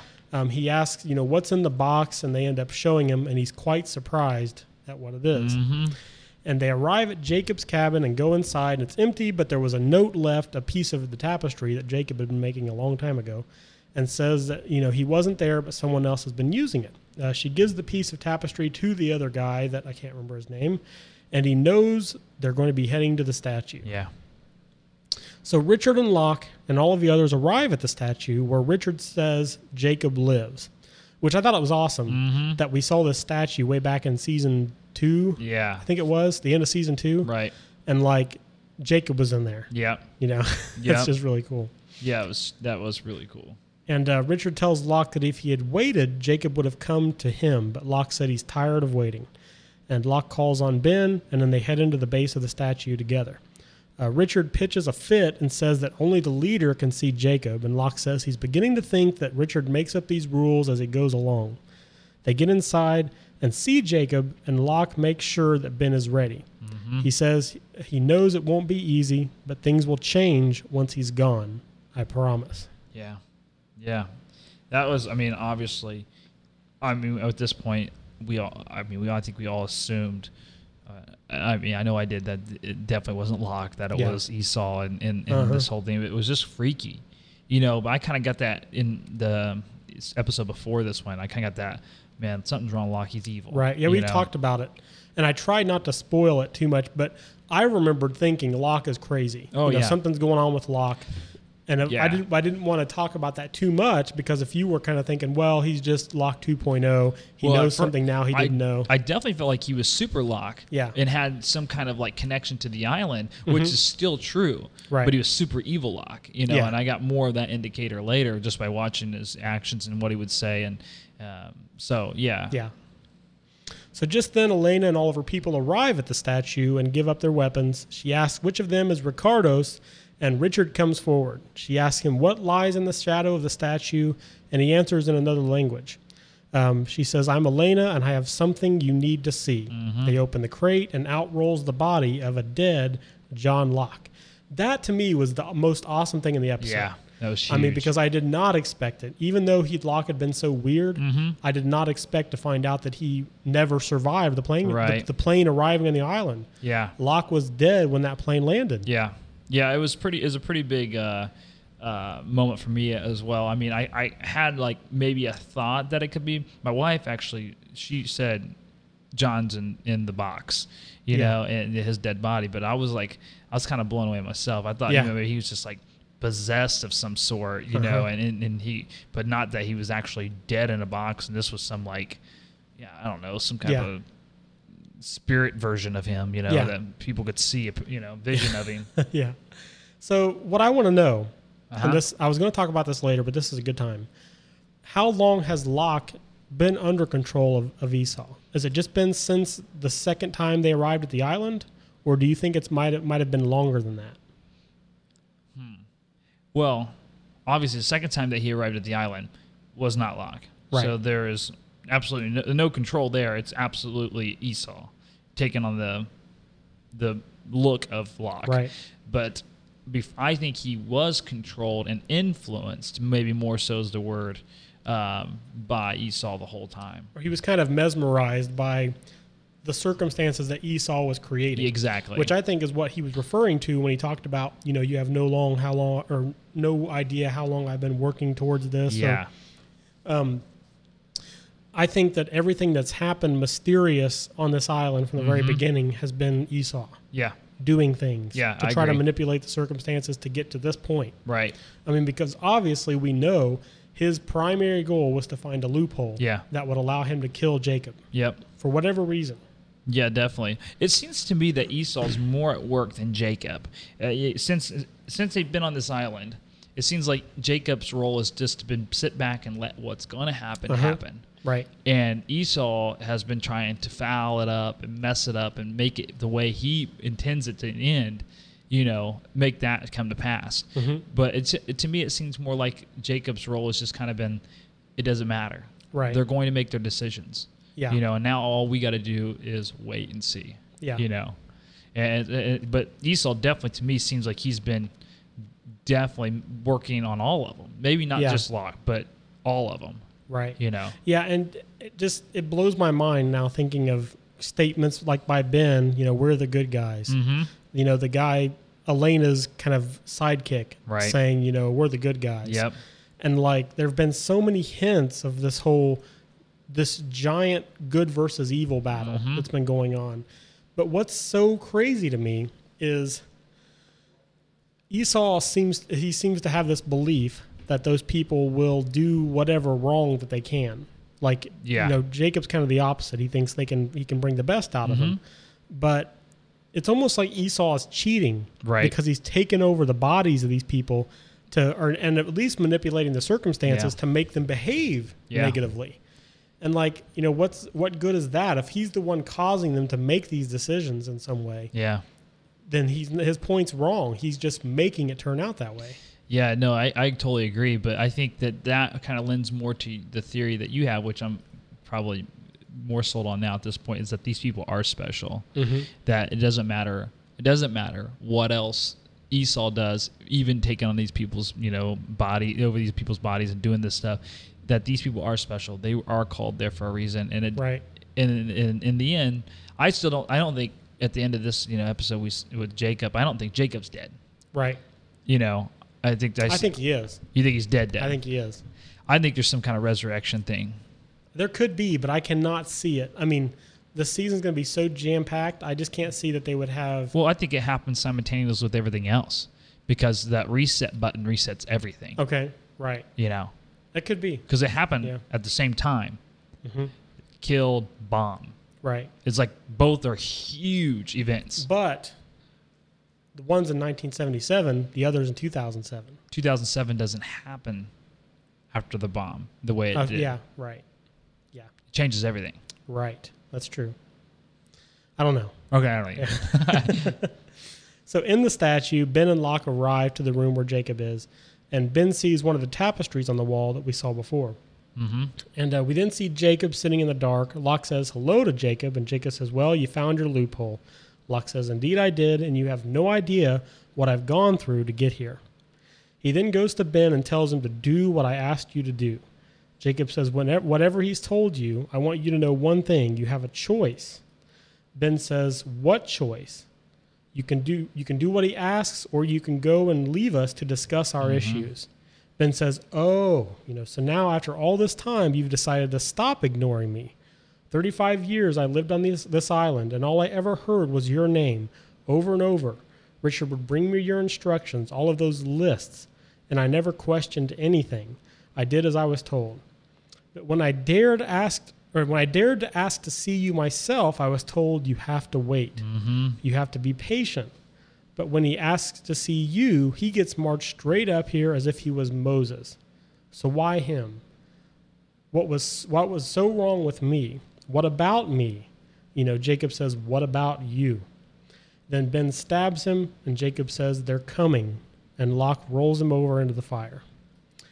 This is like the most poetic scene I think it's ever been in the show. We talked about this maybe the last episode before, about this whole theme of people sort of rebelling against God because they don't feel like they're held in high enough position by God. They feel like they're inferior, and that makes them hate God. Right. And I think that it has to be a peek inside of what the overall theme of the show is, because it was so strong. Yeah, definitely. It can't mean nothing. Right. Yeah, even the fact when he says, "What about you?" Yeah. It can be looked at in the sense of oh man, how rude is that? Right. But at the same time, as it's like in the overall picture, what about you? What does it what does it matter? It's not about you. It's bigger than you. Right. And if you have the me attitude, you can't see the other things. You can't see everything else. Yeah. And that's why Ben was never a leader. That's why Elena is a leader. Yep. That's why John Locke probably is a leader. Right. Because he's seen the overall picture. And he's been self-sacrificing. Exactly. He hasn't been seeking to do things for his own benefit. Right. It's been for a higher reason. Yeah. But I just loved the scene. Me too. I mean, it's awesome because, of course, we get this whole new mystery created of, how long has Esau been manipulating events, and what exactly does he mean by, you have no idea how much I've gone through to be here. Yeah. Which I think will obviously have to be a big part of season 6. Yeah. And speaking of that brings me to this article. I'm not sure if any of you guys have seen it. It was on online.com. And the title of the article is Matthew Fox Tells Us How Lost Ends and How Season 6 Begins. And I will say right now that's a little misleading because there's no specifics in here. Right. It purely is about the emotional, parts of the season as a whole. So I wanted to share some of that here. He says, Matthew Fox says Lost creators Damon Lindelof and Carlton Cuse will prove they knew where they were going all along when the show ends in, a quote, an incredibly powerful, very sad, and beautiful way. I think it's going to be pretty awesome. The only cast member to know what the crazy smoke monster is and how the show ends said, I think it's going to be a very satisfying and cathartic and redemptive and beautiful. I've talked to Damon pretty extensively, and every time I talk to him, it's sort of surprising how moving it is just to talk about it. But before we get the very end of our adventure, Fox reveals the beginning of Lost Season 6. He says the 6th season will begin with an examination of what happened after Juliet seemingly detonated the hydrogen bomb. As usual, Fox said it's very surprising and probably fairly confusing initially to the audience, which obviously hints that something big is going to happen. He says, like a third of the way into the season, I would guess we are going to settle into one time frame. and it will be very linear. No more flashbacks, nothing. It will be on the island. That's a big deal. Yeah, that's a big deal. It will be on the island and sort of a final conflict to the end, said Fox. He assured fans that all the crazy storylines introduced in earlier seasons will be resolved, and that the conflict between Jack and Locke will come head to head this season. But he wouldn't divulge more than that. When asked what would happen if he did, he said some guys would pull up outside this building in a white van and masks, and I'd never be seen again. So that's awesome. Yeah. I'll tell you, that helps me so much to hold out for season 6. I love the idea that they're going to be back on the island. Yeah. Because I think the only way that can happen is if they go back before the crash or they go back to the crash somehow. Yeah. Yeah, that's true. That's totally true. And you said something was going to be sad. Yeah, he said that the overall ending of the show would be an incredibly powerful, very sad, and beautiful way. That it would end in a very powerful, sad, and beautiful way. Yeah, see that it seems like that's scripted because it almost seems like that could mean because the show's over, it's sad. Yeah. But beautiful, Well, but then he says later, though, about him having discussions with the writers, the creators of the show about it, and how surprising it is, just how moving it is just to talk about it. Huh. So I think there's going to be this really big, probably poetic type statement about humanity or something, or maybe even just these characters. And it's going to be pretty profound. Yeah. Yeah, I'm so excited. Like, yeah, really. It's just crazy. Yeah. So some thoughts and questions I had about this episode and even the show in general. One thing that just happened to pop into my mind was, remember way back, like maybe season 2 or 3, there's a scene where Saeed and Hurley are sitting listening to the radio. They finally get the radio working, and they hear some old-time jazz on the radio. Yep. And I wondered if that means that they were back in time when they crashed on the island originally. Mm-hmm. Like from the moment that plane landed, they were in a totally different time period. Yeah. And I remember us talking about that on that actually episode was like, they may be in a completely, different time, because of that. And that would be cool. I mean, it's not the kind of thing they would go back and answer, I don't think, unless I don't think it's really important whether or not they were originally back in time or not. Right, right. I just wondered about that. The conversation between Locke and Ben back in season 1, they didn't even know each other yet. But basically, there was a scene where he told Jack, or it was between Locke and Jack, back at the end of season 1, where Locke told Jack that he was a man of faith and he just didn't know it yet. Mm-hmm. Seems very interesting in light of Jack's kind of current attitude and kind of faithful attitude he has that's so different than the way it used to be. Right. It's like Locke knew exactly what was going to happen. And also Locke was able to walk after the crash. And I wondered if it's possible that Locke has actually been under the control of Esau since arriving on the island. Yeah. Or at least, he's not quite been himself. And because the reason I think this is because there are so many differences excuse me, between Locke before the island and Locke after the crash. True. He's a totally different person. He's everything he wanted to be rather than everything he wanted to be but couldn't be off the island. Yeah. And let's see here. Locke also made the comment to Son that he's the same Locke he's always been, which we could either take that as Esau trying to throw her off or as a hint from the writers that he's the same person now as he was from the very beginning, since they got to the island. Yeah, yeah. No, I'm really confused on where that whole thing took place, I'm sure, obviously we'll find out, I think, but it does seem like there are some big things with Locke from the beginning, right? That were unlike. We talked about that too. How Locke seems so different than the rest of the crew, right, from the beginning. Here's another point to support it, though.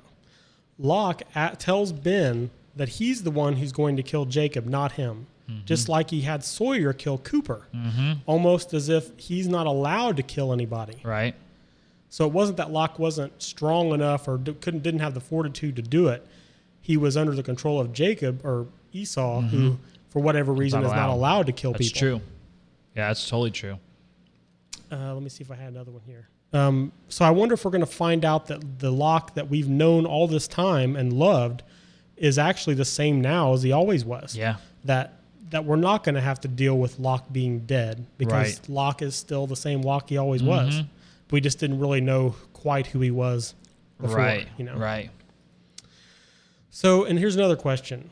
If Locke, slash Esau is actually the smoke monster, which I don't know if we talked about that much yet. No. But I kind of get the sense that Esau is the smoke monster. Mm-hmm. And, then was Alex in the temple when she told Ben to do everything Locke says. It was just Locke or Esau telling him trying to forward his own agenda, basically. And it sounds like Jacob and Esau are unable to kill each other in some way, in the exact same way that Widmore and Ben were unable to kill each other. Yeah, So we talked about that a little bit at the beginning of the episode.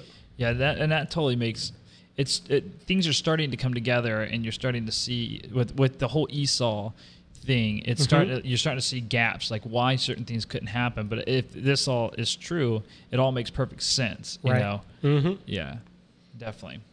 And of course, my last thought was that the Christian shepherd we saw in the beginnings of season 1 was actually a dead body, or just Esau appearing as Christian shepherd. Mm-hmm. Maybe every time we've seen him, it could just be Esau. Yeah, and that's kind of where I believe is that it's Esau. Yeah. I don't know why he was messing with Jack, but that makes me think that he was trying to mess with everybody. Right. Like the horse, I think was Esau. Yeah. With Kate. Walt was Shannon. Right. Like I almost feel like all that has been. Yeah. And that's the best thing about it, is it actually makes sense. Mm-hmm. It explains why all of these strange things could be happening, on the island. It's not just that it's a weird island. It's that there's this weird, powerful being called Esau that's controlling all of it. Yeah. It definitely seems like a game to me, too, in a sense that if you just imagine the game pieces, and almost like a chessboard, it's like they're knocking people off, and those people they're kind of just on the audience side. They're not part of the game no more. Right. They set out, but they're still around. You know what I'm saying? That's kind of how you accumulate your points, and it almost seems like to me that's kind of what it is, and that's the whispers and stuff like that. Yeah. They're still very much part of the equation, but they're just been knocked off.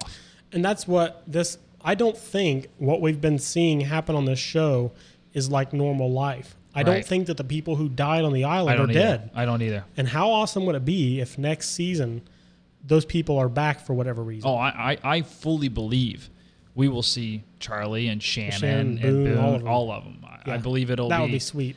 If they can do it in a way that doesn't seem like, it's 5 years later. Right. It will be awesome. Yeah, definitely. I really hope that happens. Yeah. Well, anything else before we get into our forum comments here? That's it. Let's talk about what other people are talking about. Okay. Brandon and Obama writes, here's what I feel like will be some less common questions people will be asking over the hiatus. 1, Smokey as Alex told Ben to do whatever John said from now on. Mm-hmm. Now we know that other Locke isn't Locke at all, but apparently Jacob's archenemy. Does this mean Smokey is working for the mystery man? And we kind of touched on that. Mm-hmm. I think it's either himself, or yes, it's something that he controls, has power over. Definitely. 2, if Locke didn't rise from the dead, then why in the world is zombie Christian Shepherd walking around out of his coffin? On top of this, who were the other Jacob apparitions we saw?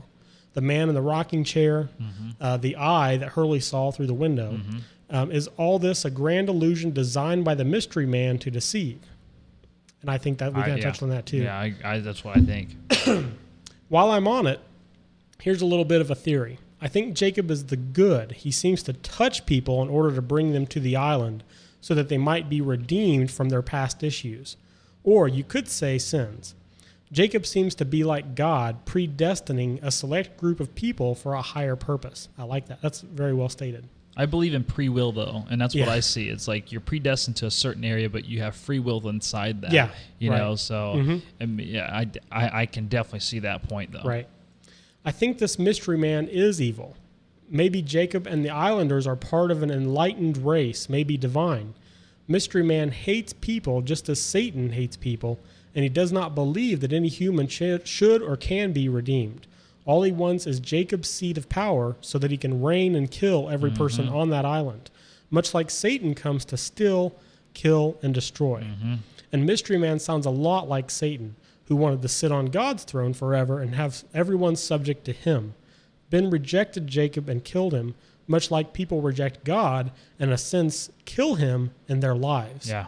I realize that this comparing will likely be too obvious in the end, but I think that the show is going in a similar direction. And I think that's a great point, because I do think that theme, in a way, almost isn't big enough for the show. Yeah. It's kind of like it hasn't hinted at that enough in the past seasons for that to be the big picture. Mm-hmm. But I do think that from what we know right now, it's awesome. Yeah, definitely. That's kind of my thing, is that it can't be right because we figured it out at this point. Yeah. But at the same time, as I do believe there's some direction stuff that we're seeing that's going to kind of, obviously carry us into season 6. And I think this will be a part of it. Mm-hmm. I think that'll be a small piece of it. Yeah. But I still think there's something else bigger that we won't know until the end of season 6. Right. Now, here's another comment by Nathaniel Starr, and I will warn you that, if he's right, it could be the answer to the show. Okay. But I think since obviously nobody knows, it's safe territory to discover here. He says, so it's a reincarnation, reunion, love story. I'm just not trying to come up with a crazy theory. Hear me out if you're willing to. I suggest you go back and watch it with what I am saying in mind. If you read between the lines with the odd dialogue of this episode, it will make sense. In my opinion, the dialogue makes no sense any other way, because really, you wouldn't be freaking out about your relationship with an H-bomb strapped to your back. When Jacob started talking about how it happens over and over again, it clicked with me. It's the same people that keep coming back repeating it, and it always ends the same, with Jacob winning. Then he visits these people when they are reborn as kids to get it all going again, over and over.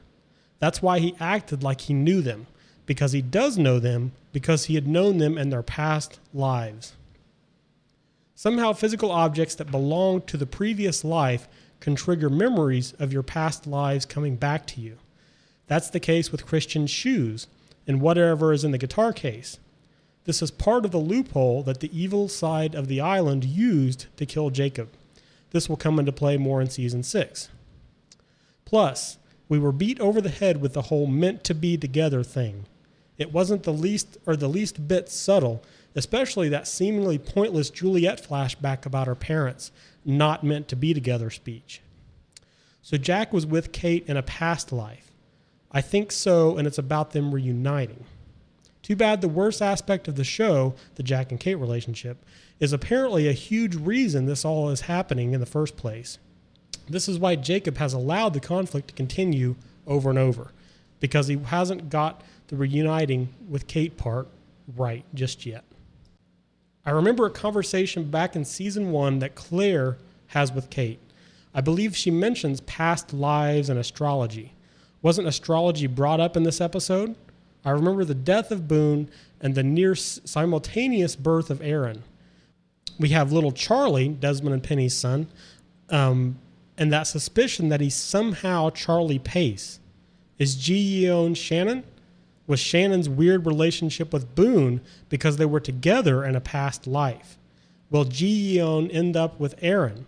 This actually makes a lot of sense, but makes me worry about the grand plot of the show. The worst part, though, is how all the science seems to be thrown out the window. This is why I really hated the finale. Apparently the smoke monster is some guy. Let's call this guy Esau due to the obvious Jacob-Esau biblical connection. Esau has magical powers that lets him read people's minds, inhabit bodies, and appear as a giant pillar of smoke. The mechanical sound of the smoke apparently has nothing to do with its true nature. The other magical man named Jacob cannot be killed by Esau for apparently supernatural reasons. Esau wants to kill Jacob because Jacob controls the island and always wins their reoccurring contests of power. Apparently the time travel was just a way to get one of Jacob's own followers to kill him, because for magical reasons that is the only way Jacob could die. I'm guessing it had to be someone loyal to him, but why? I liked all of the time travel stuff having to do with course correction, and I do not like inexplicable magic. At least the time stuff had some basis we could latch onto. So Esau put John Locke in this position of leader to make Ben kill Jacob. Other than that, it appears to be the time travel had no point. So it's really disappointing that it's apparently an ongoing war between supernatural beings. Any reasonable explanation that you thought was part of the show seems to be moot. Once you throw in Jacob, who apparently can bring people back from the dead, and wars against a shape-changing, mind-reading wall of smoke, then you might as well not have ever tried to make sense of it. That's what bothers me. The unexplainable doesn't make for a good mystery. I guess the idea that it was even remotely science-based is out the window. All the theorizing and trying to put together pieces was pointless. The time travel was just an interesting plot device, not part of the real story. It was all a great big pile of red herrings. The real clues were just conversations like when John talked about backgammon and the previously mentioned Claire's belief in the occult. I'm really disappointed. It's like finding out that the Terminator story is actually the Lord of the Rings. The Lord of the Rings is fine, but it's not what I bought a ticket to see. Of course, we have to wait to see to the end to find out. But it's like we were watching a sci-fi movie, and in the last 15 minutes, a wizard just showed up. See you in another life, brother. Now, I actually think some pieces of this are good. Right. My problem with it is if this were the last season and that was the season finale, then this would make sense. Right. But you don't need a whole another season to tie this up. Right. No, yeah, I agree, and I think there is some pieces that are interesting. I mean, some things that I thought about was, and you and I talked about a little bit, is, and you said that you think that these people may have repeated this, like in other lives, which like reincarnation type thing, where they were the original passengers of the Black Rock, but they looked differently. They were other people, but the people who they were the same. You know, they were the you know, like, and it kind of makes sense in a sense. If you look at the groups, like, oh gosh, I'm dropping her name, but Elena, you know, can totally be a Locke. Right. You know, just because she's female doesn't mean that it's not Locke. Right. You know what I'm saying? Or you know, these people can be these other people, but they're just, you know, they're reliving it as different people, but it's still that same group. Yeah. Over and over again. Right. So I can kind of buy into that. You know. Yeah. Now see what I do like the idea of them being people that are reincarnated, and Jacob has to go back out into the world and figure out who they are. Them, and then maybe him touching them was more of him affirming that he had the right person. Right. But my problem is, and this is hard to explain, is that if Jack is just a reincarnated version of somebody else that was totally different, that makes Jack unimportant. True. As the character. Jack. Yeah, as character Jack. Because he's just the reincarnated version of, you know, True. Bill, you know, from 2,000 years ago. Yeah, actually, if that were the case, it would be, to me, disappointing. Right. And I don't think that's... Because you invested so much into these characters. Right. It's like... And plus, this is huge too, and maybe they've already thrown this out the window, but the creators of the show said at one point that everything on the show could be explained scientifically. Oh. So, I mean, obviously, this stuff with Jacob and Esau and all that is pretty supernatural, and I can't quite imagine, unless the time travel explains a lot of it. Sure, yeah. You know, maybe these are Egyptian gods or something that are from, you know, 20,000 BC. Right. And they're just in that time period because they jumped through time. Right. It's still possible they could explain it that way. Mm-hmm. Who knows? Yeah. Yeah, I totally think that it could be. Yeah, I don't know. I think there's some nuggets there, but the overall theory, I don't think I quite buy into. Yeah, I can't because I don't want to as well. Yeah, you know. Right. Yeah, and I just don't think that it ignores so much important information from previous seasons. Well, his own point actually makes me think that it would not be true because it's he or she. I don't know who actually wrote it. You said it's a he. Yeah. Okay, he. Yeah, I think it's Star. He said that if that's the case, then the majority of the stuff that we've watched and learned is unimportant, which to me, it's everything in this show seems to be important to a certain degree, you know, so it kind of it devalues everything, and I don't see them doing that with such a quality show anyways, you know. Yep, I totally agree. Debbie writes, I had such a heavy heart after this episode. The John Locke I have loved and rooted for since Walkabout is dead. Yes, the great Terry O'Quinn will still be around, but inhabited by the century-old spirit of dubious motives. I know anything can still happen on this show, but the idea that one of the most interesting and complex characters in TV history is gone makes me sad. That Locke's, you know, ultimate destiny would be to be murdered in a rundown L.A. hotel by petulant child Ben Linus, makes me want to cry. Worse, however, is if Jack's ridiculous and ill-conceived plan works, and he is going to do this because he lost the girl? Really? And such a lame one as Kate?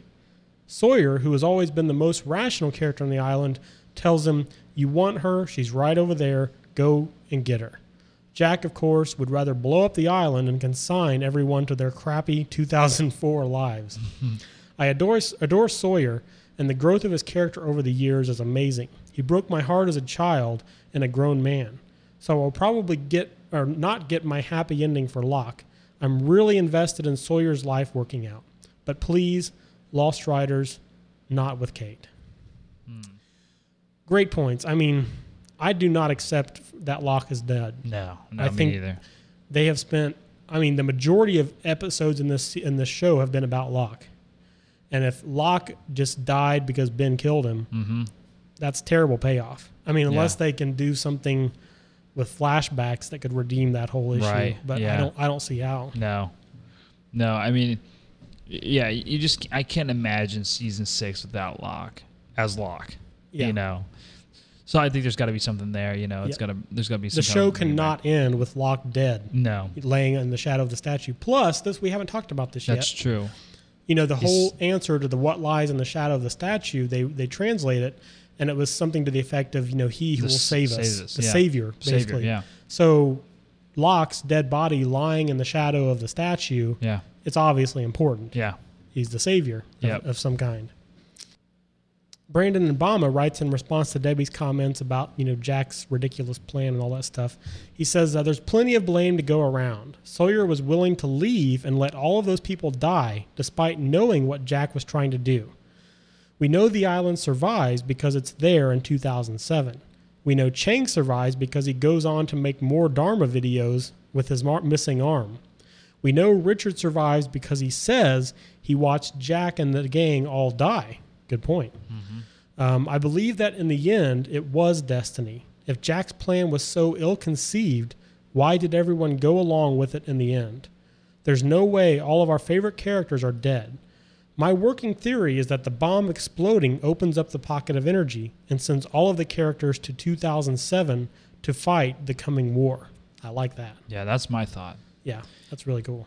Yeah, I feel like, because even in the trailer, it's basically kind of gets to the fact of this, that their destiny is found, that their destiny is to fight this war. Yeah. But part of like Matthew Fox's interview, he says his character Jack and Locke's come head to head.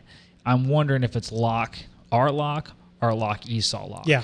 Right. Which to me, if what you talked about is accurate, that he's been under control of Esau for a long time. We really don't know John Locke really all that well. So, we know the weak John Locke before the island, and I think that's the real John Locke. So I think that those two come head to head. The John Locke that's just always been building up to be this overtake power versus Jack. Yeah. In his crew. And I guess if we really reason it out here, from the very moment John Locke was had the desire to become the leader of the others is the moment he had to have been under the control of Jacob or Esau. Yep. Yeah, definitely. And I don't remember when that was. When did it came up when Ben was telling him basically he had to kill his father in order to gain that position. Yeah. Well, but I think he felt called to that position way before then anyways. He kept saying how, he said something about They had the talk in Ben's house. Right. And Locke was talking about how he knew the island better than Ben did because Ben had cancer. Right. And that's when he really started to take over the position and try to become leader. Yeah, and ever since he'd been there, he kept saying this island, I'm here for a purpose. I'm here. It's my destiny to be here. Yeah. That's, to me, seems very pushed. I want to know what happened to Locke before. You remember something happened and they ended up back in the others' camp, and that's why Locke was in Ben's house. Yeah. Do you remember what events led up to that? It's like that's when he and Kate and somebody else showed up there, and Jack was playing football. And then from that point on, they were there in that camp. Yeah. But I don't remember what happened to where they were like actually living there, and like they weren't battling the others anymore. I can't remember either. It's been too long. Man. There's been something was let's see, they showed up there. Jack's playing football and they don't go into the camp. And Ben goes in, or Locke goes into Ben's house, and Ben's in the bed like because he has his cancer, he had his surgery, and then it's like from there they just start kind of living together. They kind of infiltrated the camp a little bit. Locke kind of gets let loose because he is special in Ben's eyes, but Kate and Saeed are still prisoners. Right. So Locke was actually introduced to his father there and everything at that time, right? And all of that stuff happened after Echo was killed. Right. And, Locke found his stick and had a lot of information about, or Echo told him you're all next or you're next or something like that.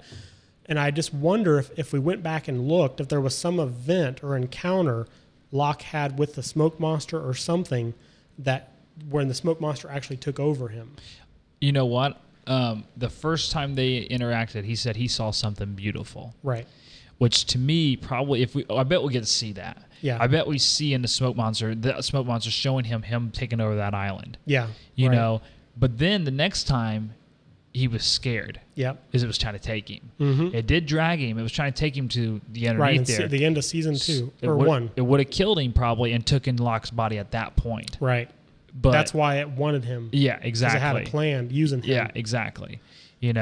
So I think that the first image was giving him, oh, this is your destiny. And he's showing him this thing. So the next time he would be around it, that he'd be drawn into it. Yeah.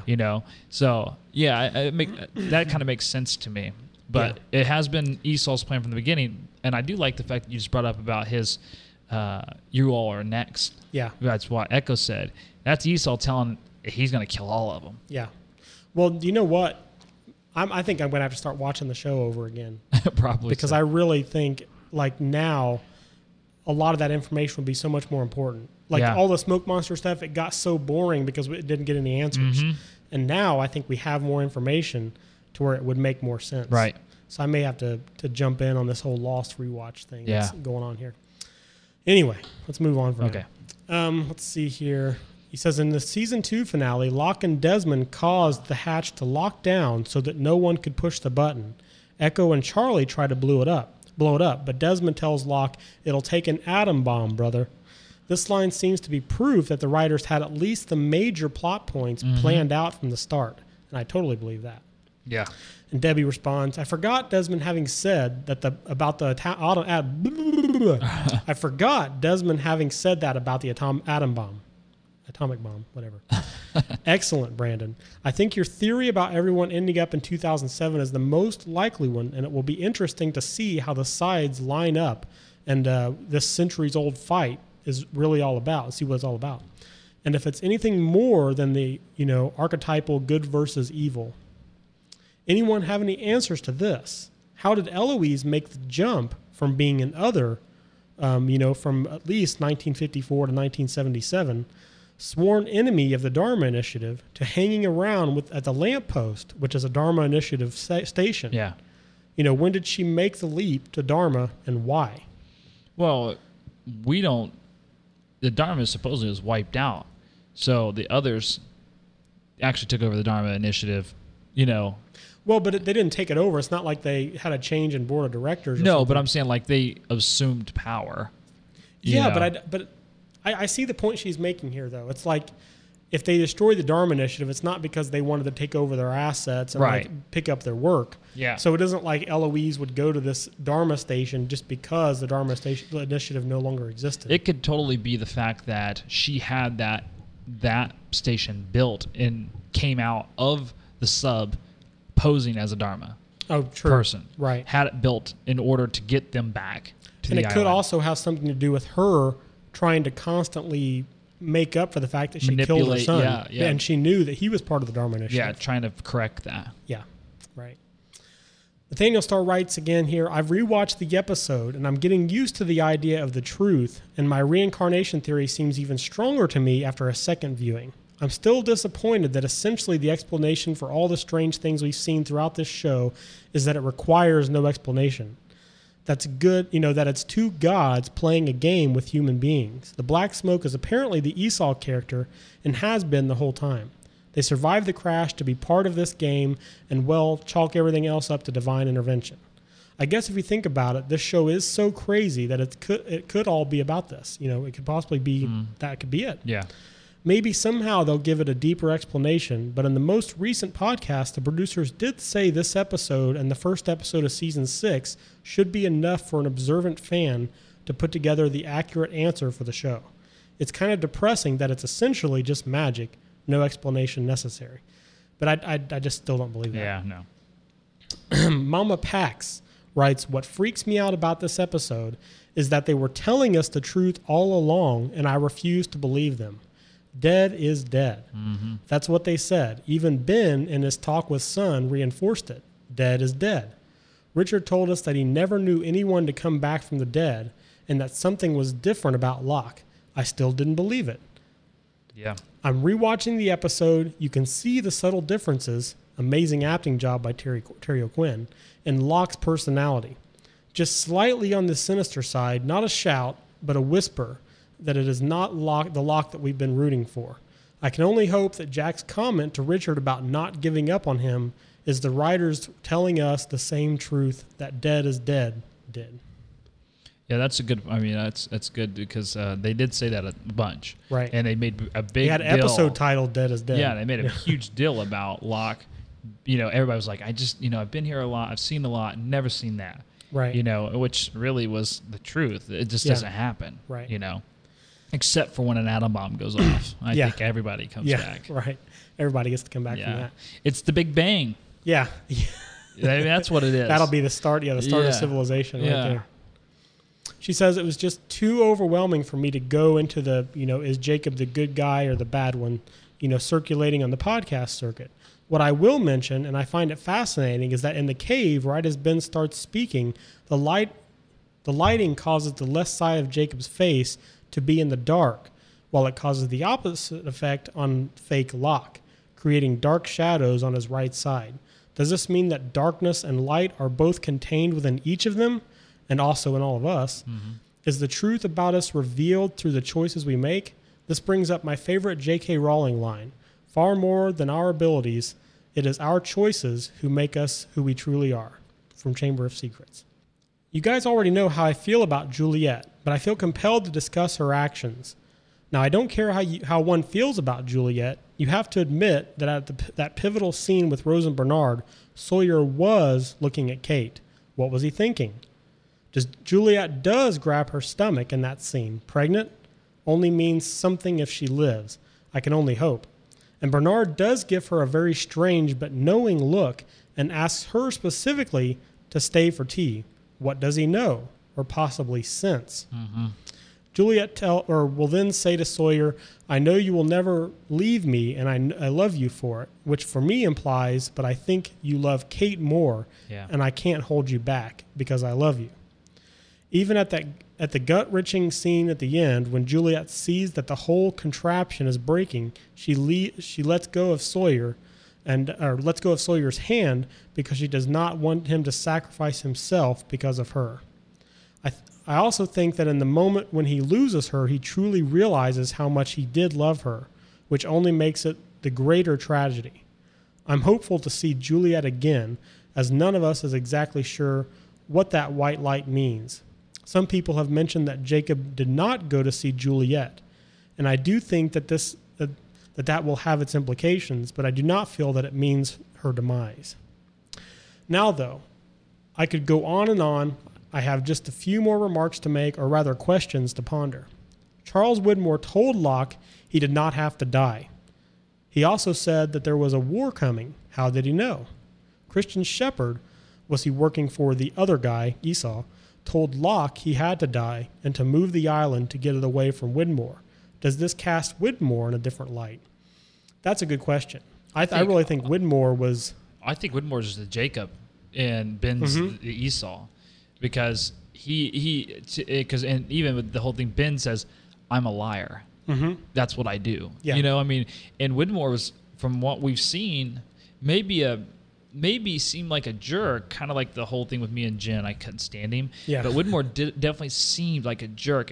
But at the same time, only reason we thought he was a jerk is because the whole thing with Desmond. Mm-hmm. But all he was doing was allowing what was supposed to happen. Right. But in everything else that he's done, it seemed to be really good, taking care of people, trying to and telling the truth and even protecting to a certain degree. So it was like Esau was against Widmore to get him off the island through Ben. Right. Used Ben as a pawn to do his dirty work. And so it's like this has been in effect for a while. So I agree. I think this changes my opinion about Widmore. Yeah, me too. I think he was pushing Locke in the right direction. Oh, I agree. Saying you don't have to die, yeah. All of this stuff. So, yeah, I think it adds a lot of interesting things to Widmore's character, which is one of the reasons why I think I want to go back and watch everything and try to make more sense out of it. Because it feels like it could be huge in light of the new information. Definitely. And going back to the Juliet comment she makes, I definitely don't see Juliet being dead. But one thing that it could be is that she, at the end, sacrificed everything for her true love. It was like, and she made that decision based on somebody else, not herself. Right. Which to me will be rewarded if the good versus evil thing is accurate. Right. Yep. All those that have truly sacrificed themselves for others or this island have been rewarded. Right. Yeah. She says, is the baby that Eloise Hawking is carrying Daniel or someone else? What is the relationship between Richard and Eloise? The quote, love is complicated line, as he said. As Richard said, Richard's the one that said that. How did Ben know when he took Locke that it was Jacob's cabin? Elena thought he had lived there at one time too, but why did he move from the base of the statue?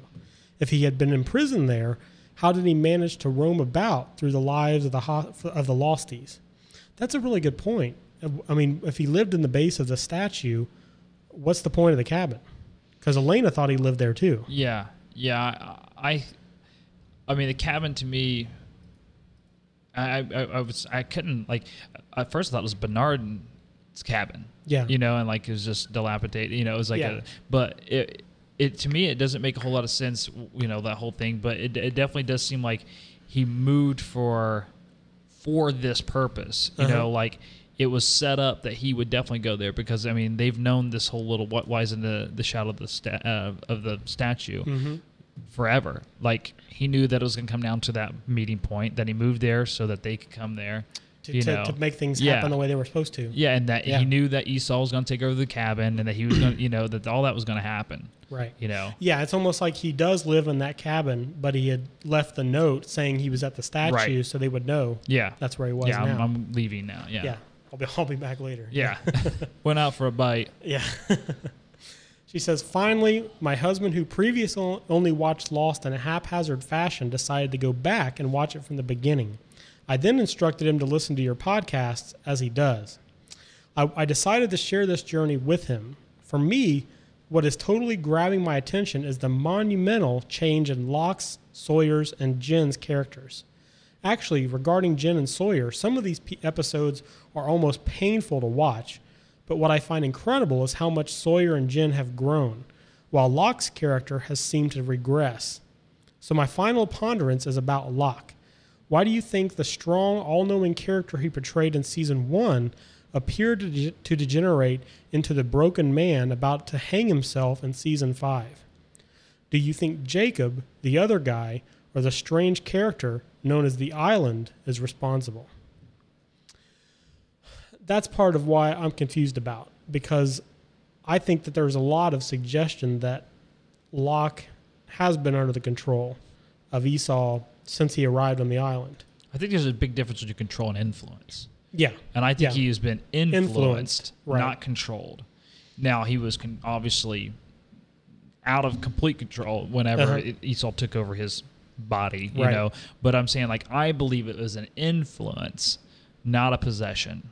You know what, though? This is an important point. He didn't actually possess Locke. Locke's dead body was laying in the box. He was just appearing as Locke. Yes.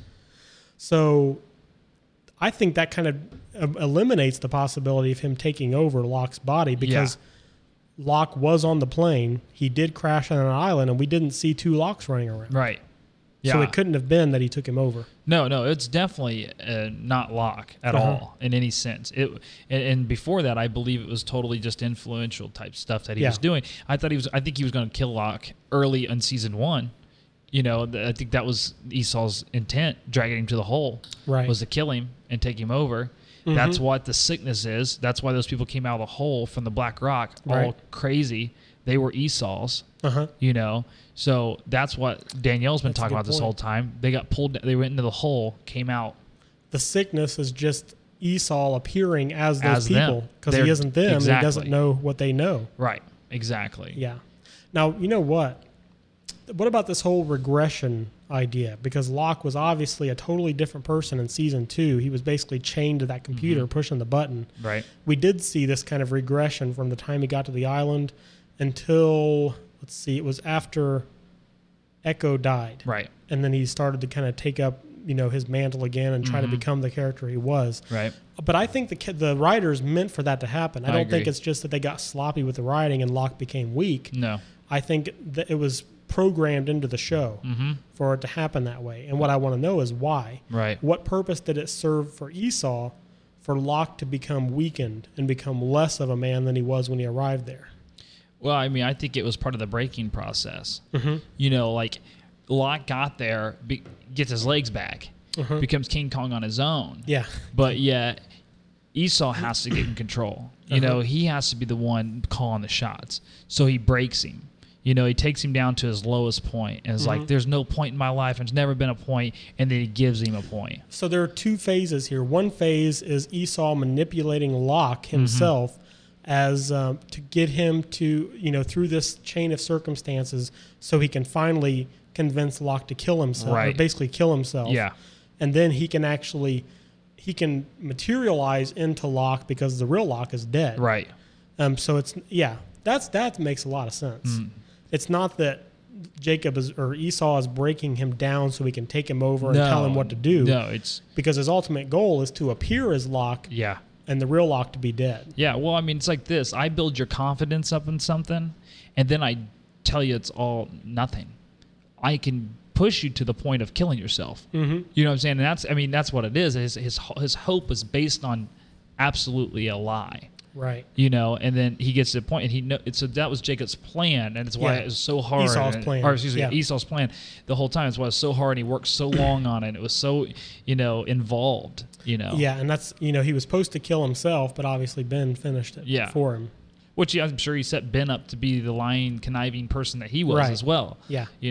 That's what I think that this whole, have no idea how long I've been working towards this is going to end up being important. Probably a big part of the whole storyline in season 6. Well, I mean, you look at Ben's life after he was taken over by the others, he lost his innocence. Right. Which is something to be noted as well. And he'll never be the same. Ben was a nice, sweet kid. Yep. Okay, and then after that point, he was able to be afflicted, I guess, by Esau and all this stuff, and was completely changed. And it's I'll tell you what I think is they didn't actually have any way of bringing someone back to the dead.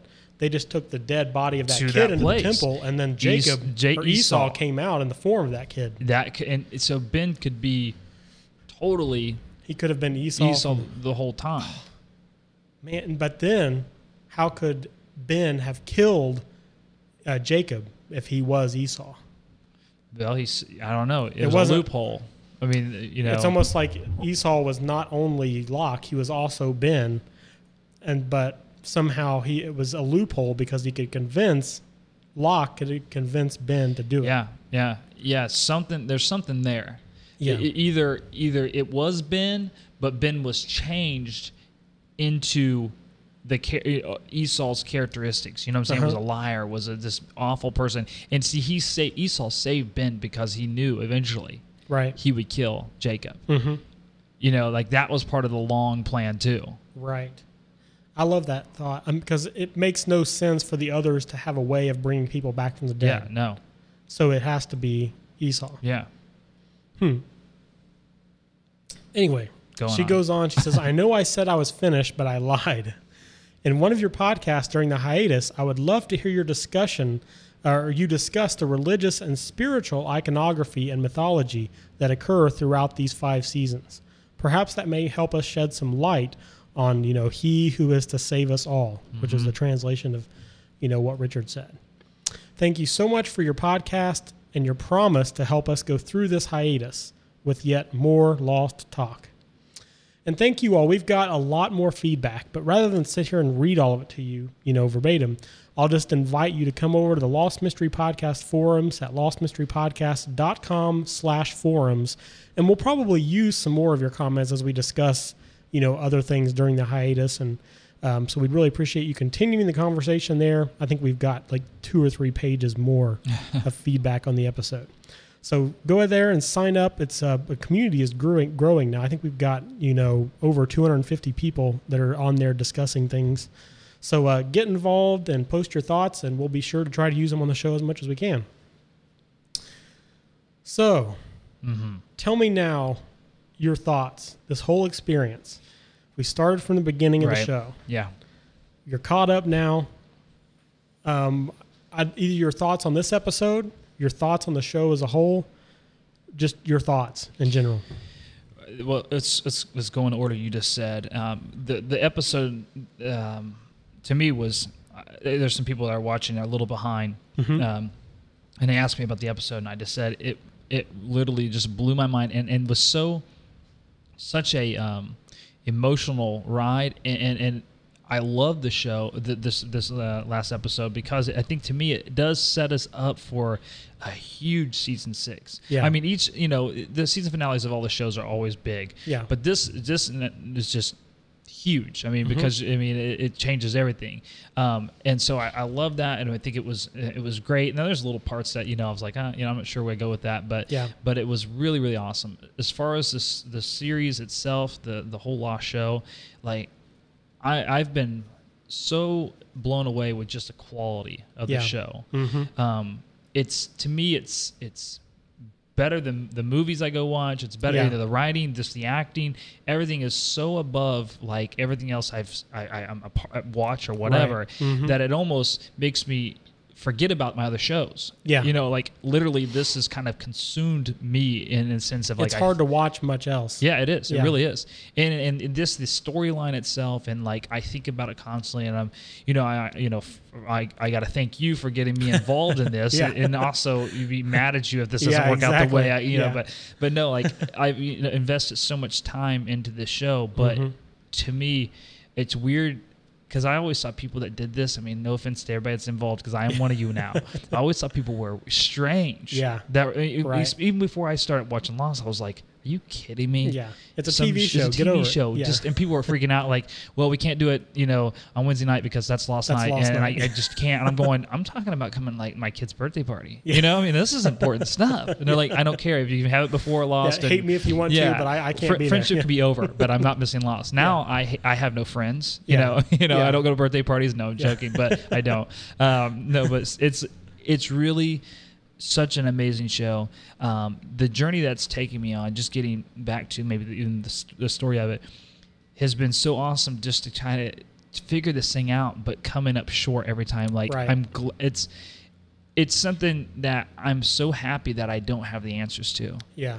You would think it'd be frustrating, and you'd be so mad by this point that it'd just be done. Yeah. Like I almost don't ever want to know the answers, because at that point it's over. And we talked about that before. It's like so many other things in life where the quest for the answers is so much more rewarding than the answers themselves. Definitely. But I'm getting the sense that the people who know what's going to happen are confident that it will live up to the expectations. That's huge, because it's a huge expectation. Yeah. I mean, so I'm excited because, like you said, it seems like they're fairly confident this is going to be what everybody wants it to be. But for me, I'm just so nervous and even bummed, because I don't care if it's the greatest ending in the world. I can go on and go, wow, that was amazing, but it's still done. And it won't be the same, even when you go back and watch it again, it won't be the same because you already know how it ends. Exactly. Yeah, my friend of mine said that there's going to be a bunch of Lostaholics that are just going to be sit around depressed and not have. And I joked about it. I think maybe on the podcast that I wanted to have Jack Matthew Fox call. Hey, Anton, this is Jack. I need something. But I really don't know if I want to get invested in another show because I don't think it'll ever be the same or as good. Yeah. Now, and I know I've had this experience one or two other times where there was a show that was really popular, everybody else, and I'm like, man, what a bunch of dorks. Get over it. It's a stupid TV show. Right. Alias was like this. I was like, man. You were addicted to Alf like this too. I watched maybe 2 episodes of Alf my whole life. You have I am sitting in a room full of Alf right now. There's Alf everywhere. You guys, if you can see it. Yeah, right. Yeah. Anyway, so you're Mork and Mindy and Alf. Let's go on with your story. Yeah, right. I forgot where I was going with it. Okay, I'm joking. There's no Alf around. You were talking about how there's been other shows that you. Yeah, but there have been other shows where we say that there will never be anything like Lost, but Alias was like this. Alias to me was as good as Lost in a different kind of way. See, I tried to watch a couple episodes of Alias, and I was always kind of but you know what? It was one of those things if I would have watched a couple episodes of Lost, I probably would have been depending on the episodes, I probably been I had as good of an experience with Alias as I have with Lost. That's cool. The show was already done and over with, and I just happened to get the DVD and start watching it. And I spent 2 months, trying to get my hands on the DVDs so I could watch them. And it was just a great experience. I might have to watch Alias just because. Yeah. Maybe just for fun. We should do it. Yeah. But there are other shows out there, at least. So okay, well, there's something to look forward to. Yeah, I almost want them to come out with every 3 or 4 years a Lost movie. Yeah, just to awesome. Keep up, what's going on. I almost hope that the ending of the show isn't self-contained to where it's a definitive end to the story. Because it would be cool if there were books and other movies and stuff that came out that were kind of tie-ins. Yeah, it'd be kind of cool. But they won't. They're gonna end it. Oh, they will. They're gonna end it completely. Yeah. Well, as far as the next episode, we really don't know what we're going to do next. No, we need all the help we can get. Yeah. Because we've got the Comic-Con thing coming up, which is going to be huge. I'm sure we're going to have a lot of episodes related to that.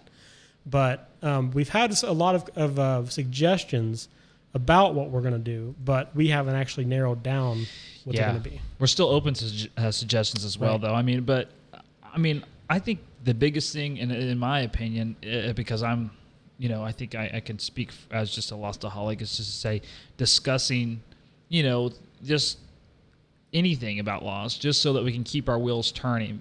Because the last thing I want to do is put it back on the shelf and just kind of wait and let it get dusty. And I did that between season 4 and season 5, or 3 and 4. I did nothing. I just basically didn't even think about Lost the whole time, and I almost didn't start watching it season 4. Wow! Because of that, because I just was so out of it, and I just didn't care anymore. Yeah, I think it's really important to keep on it and keep talking about it and do whatever we can until it starts again. Yeah, so. Even if they're mini episodes where you and I were just 10, 15, 20 minutes.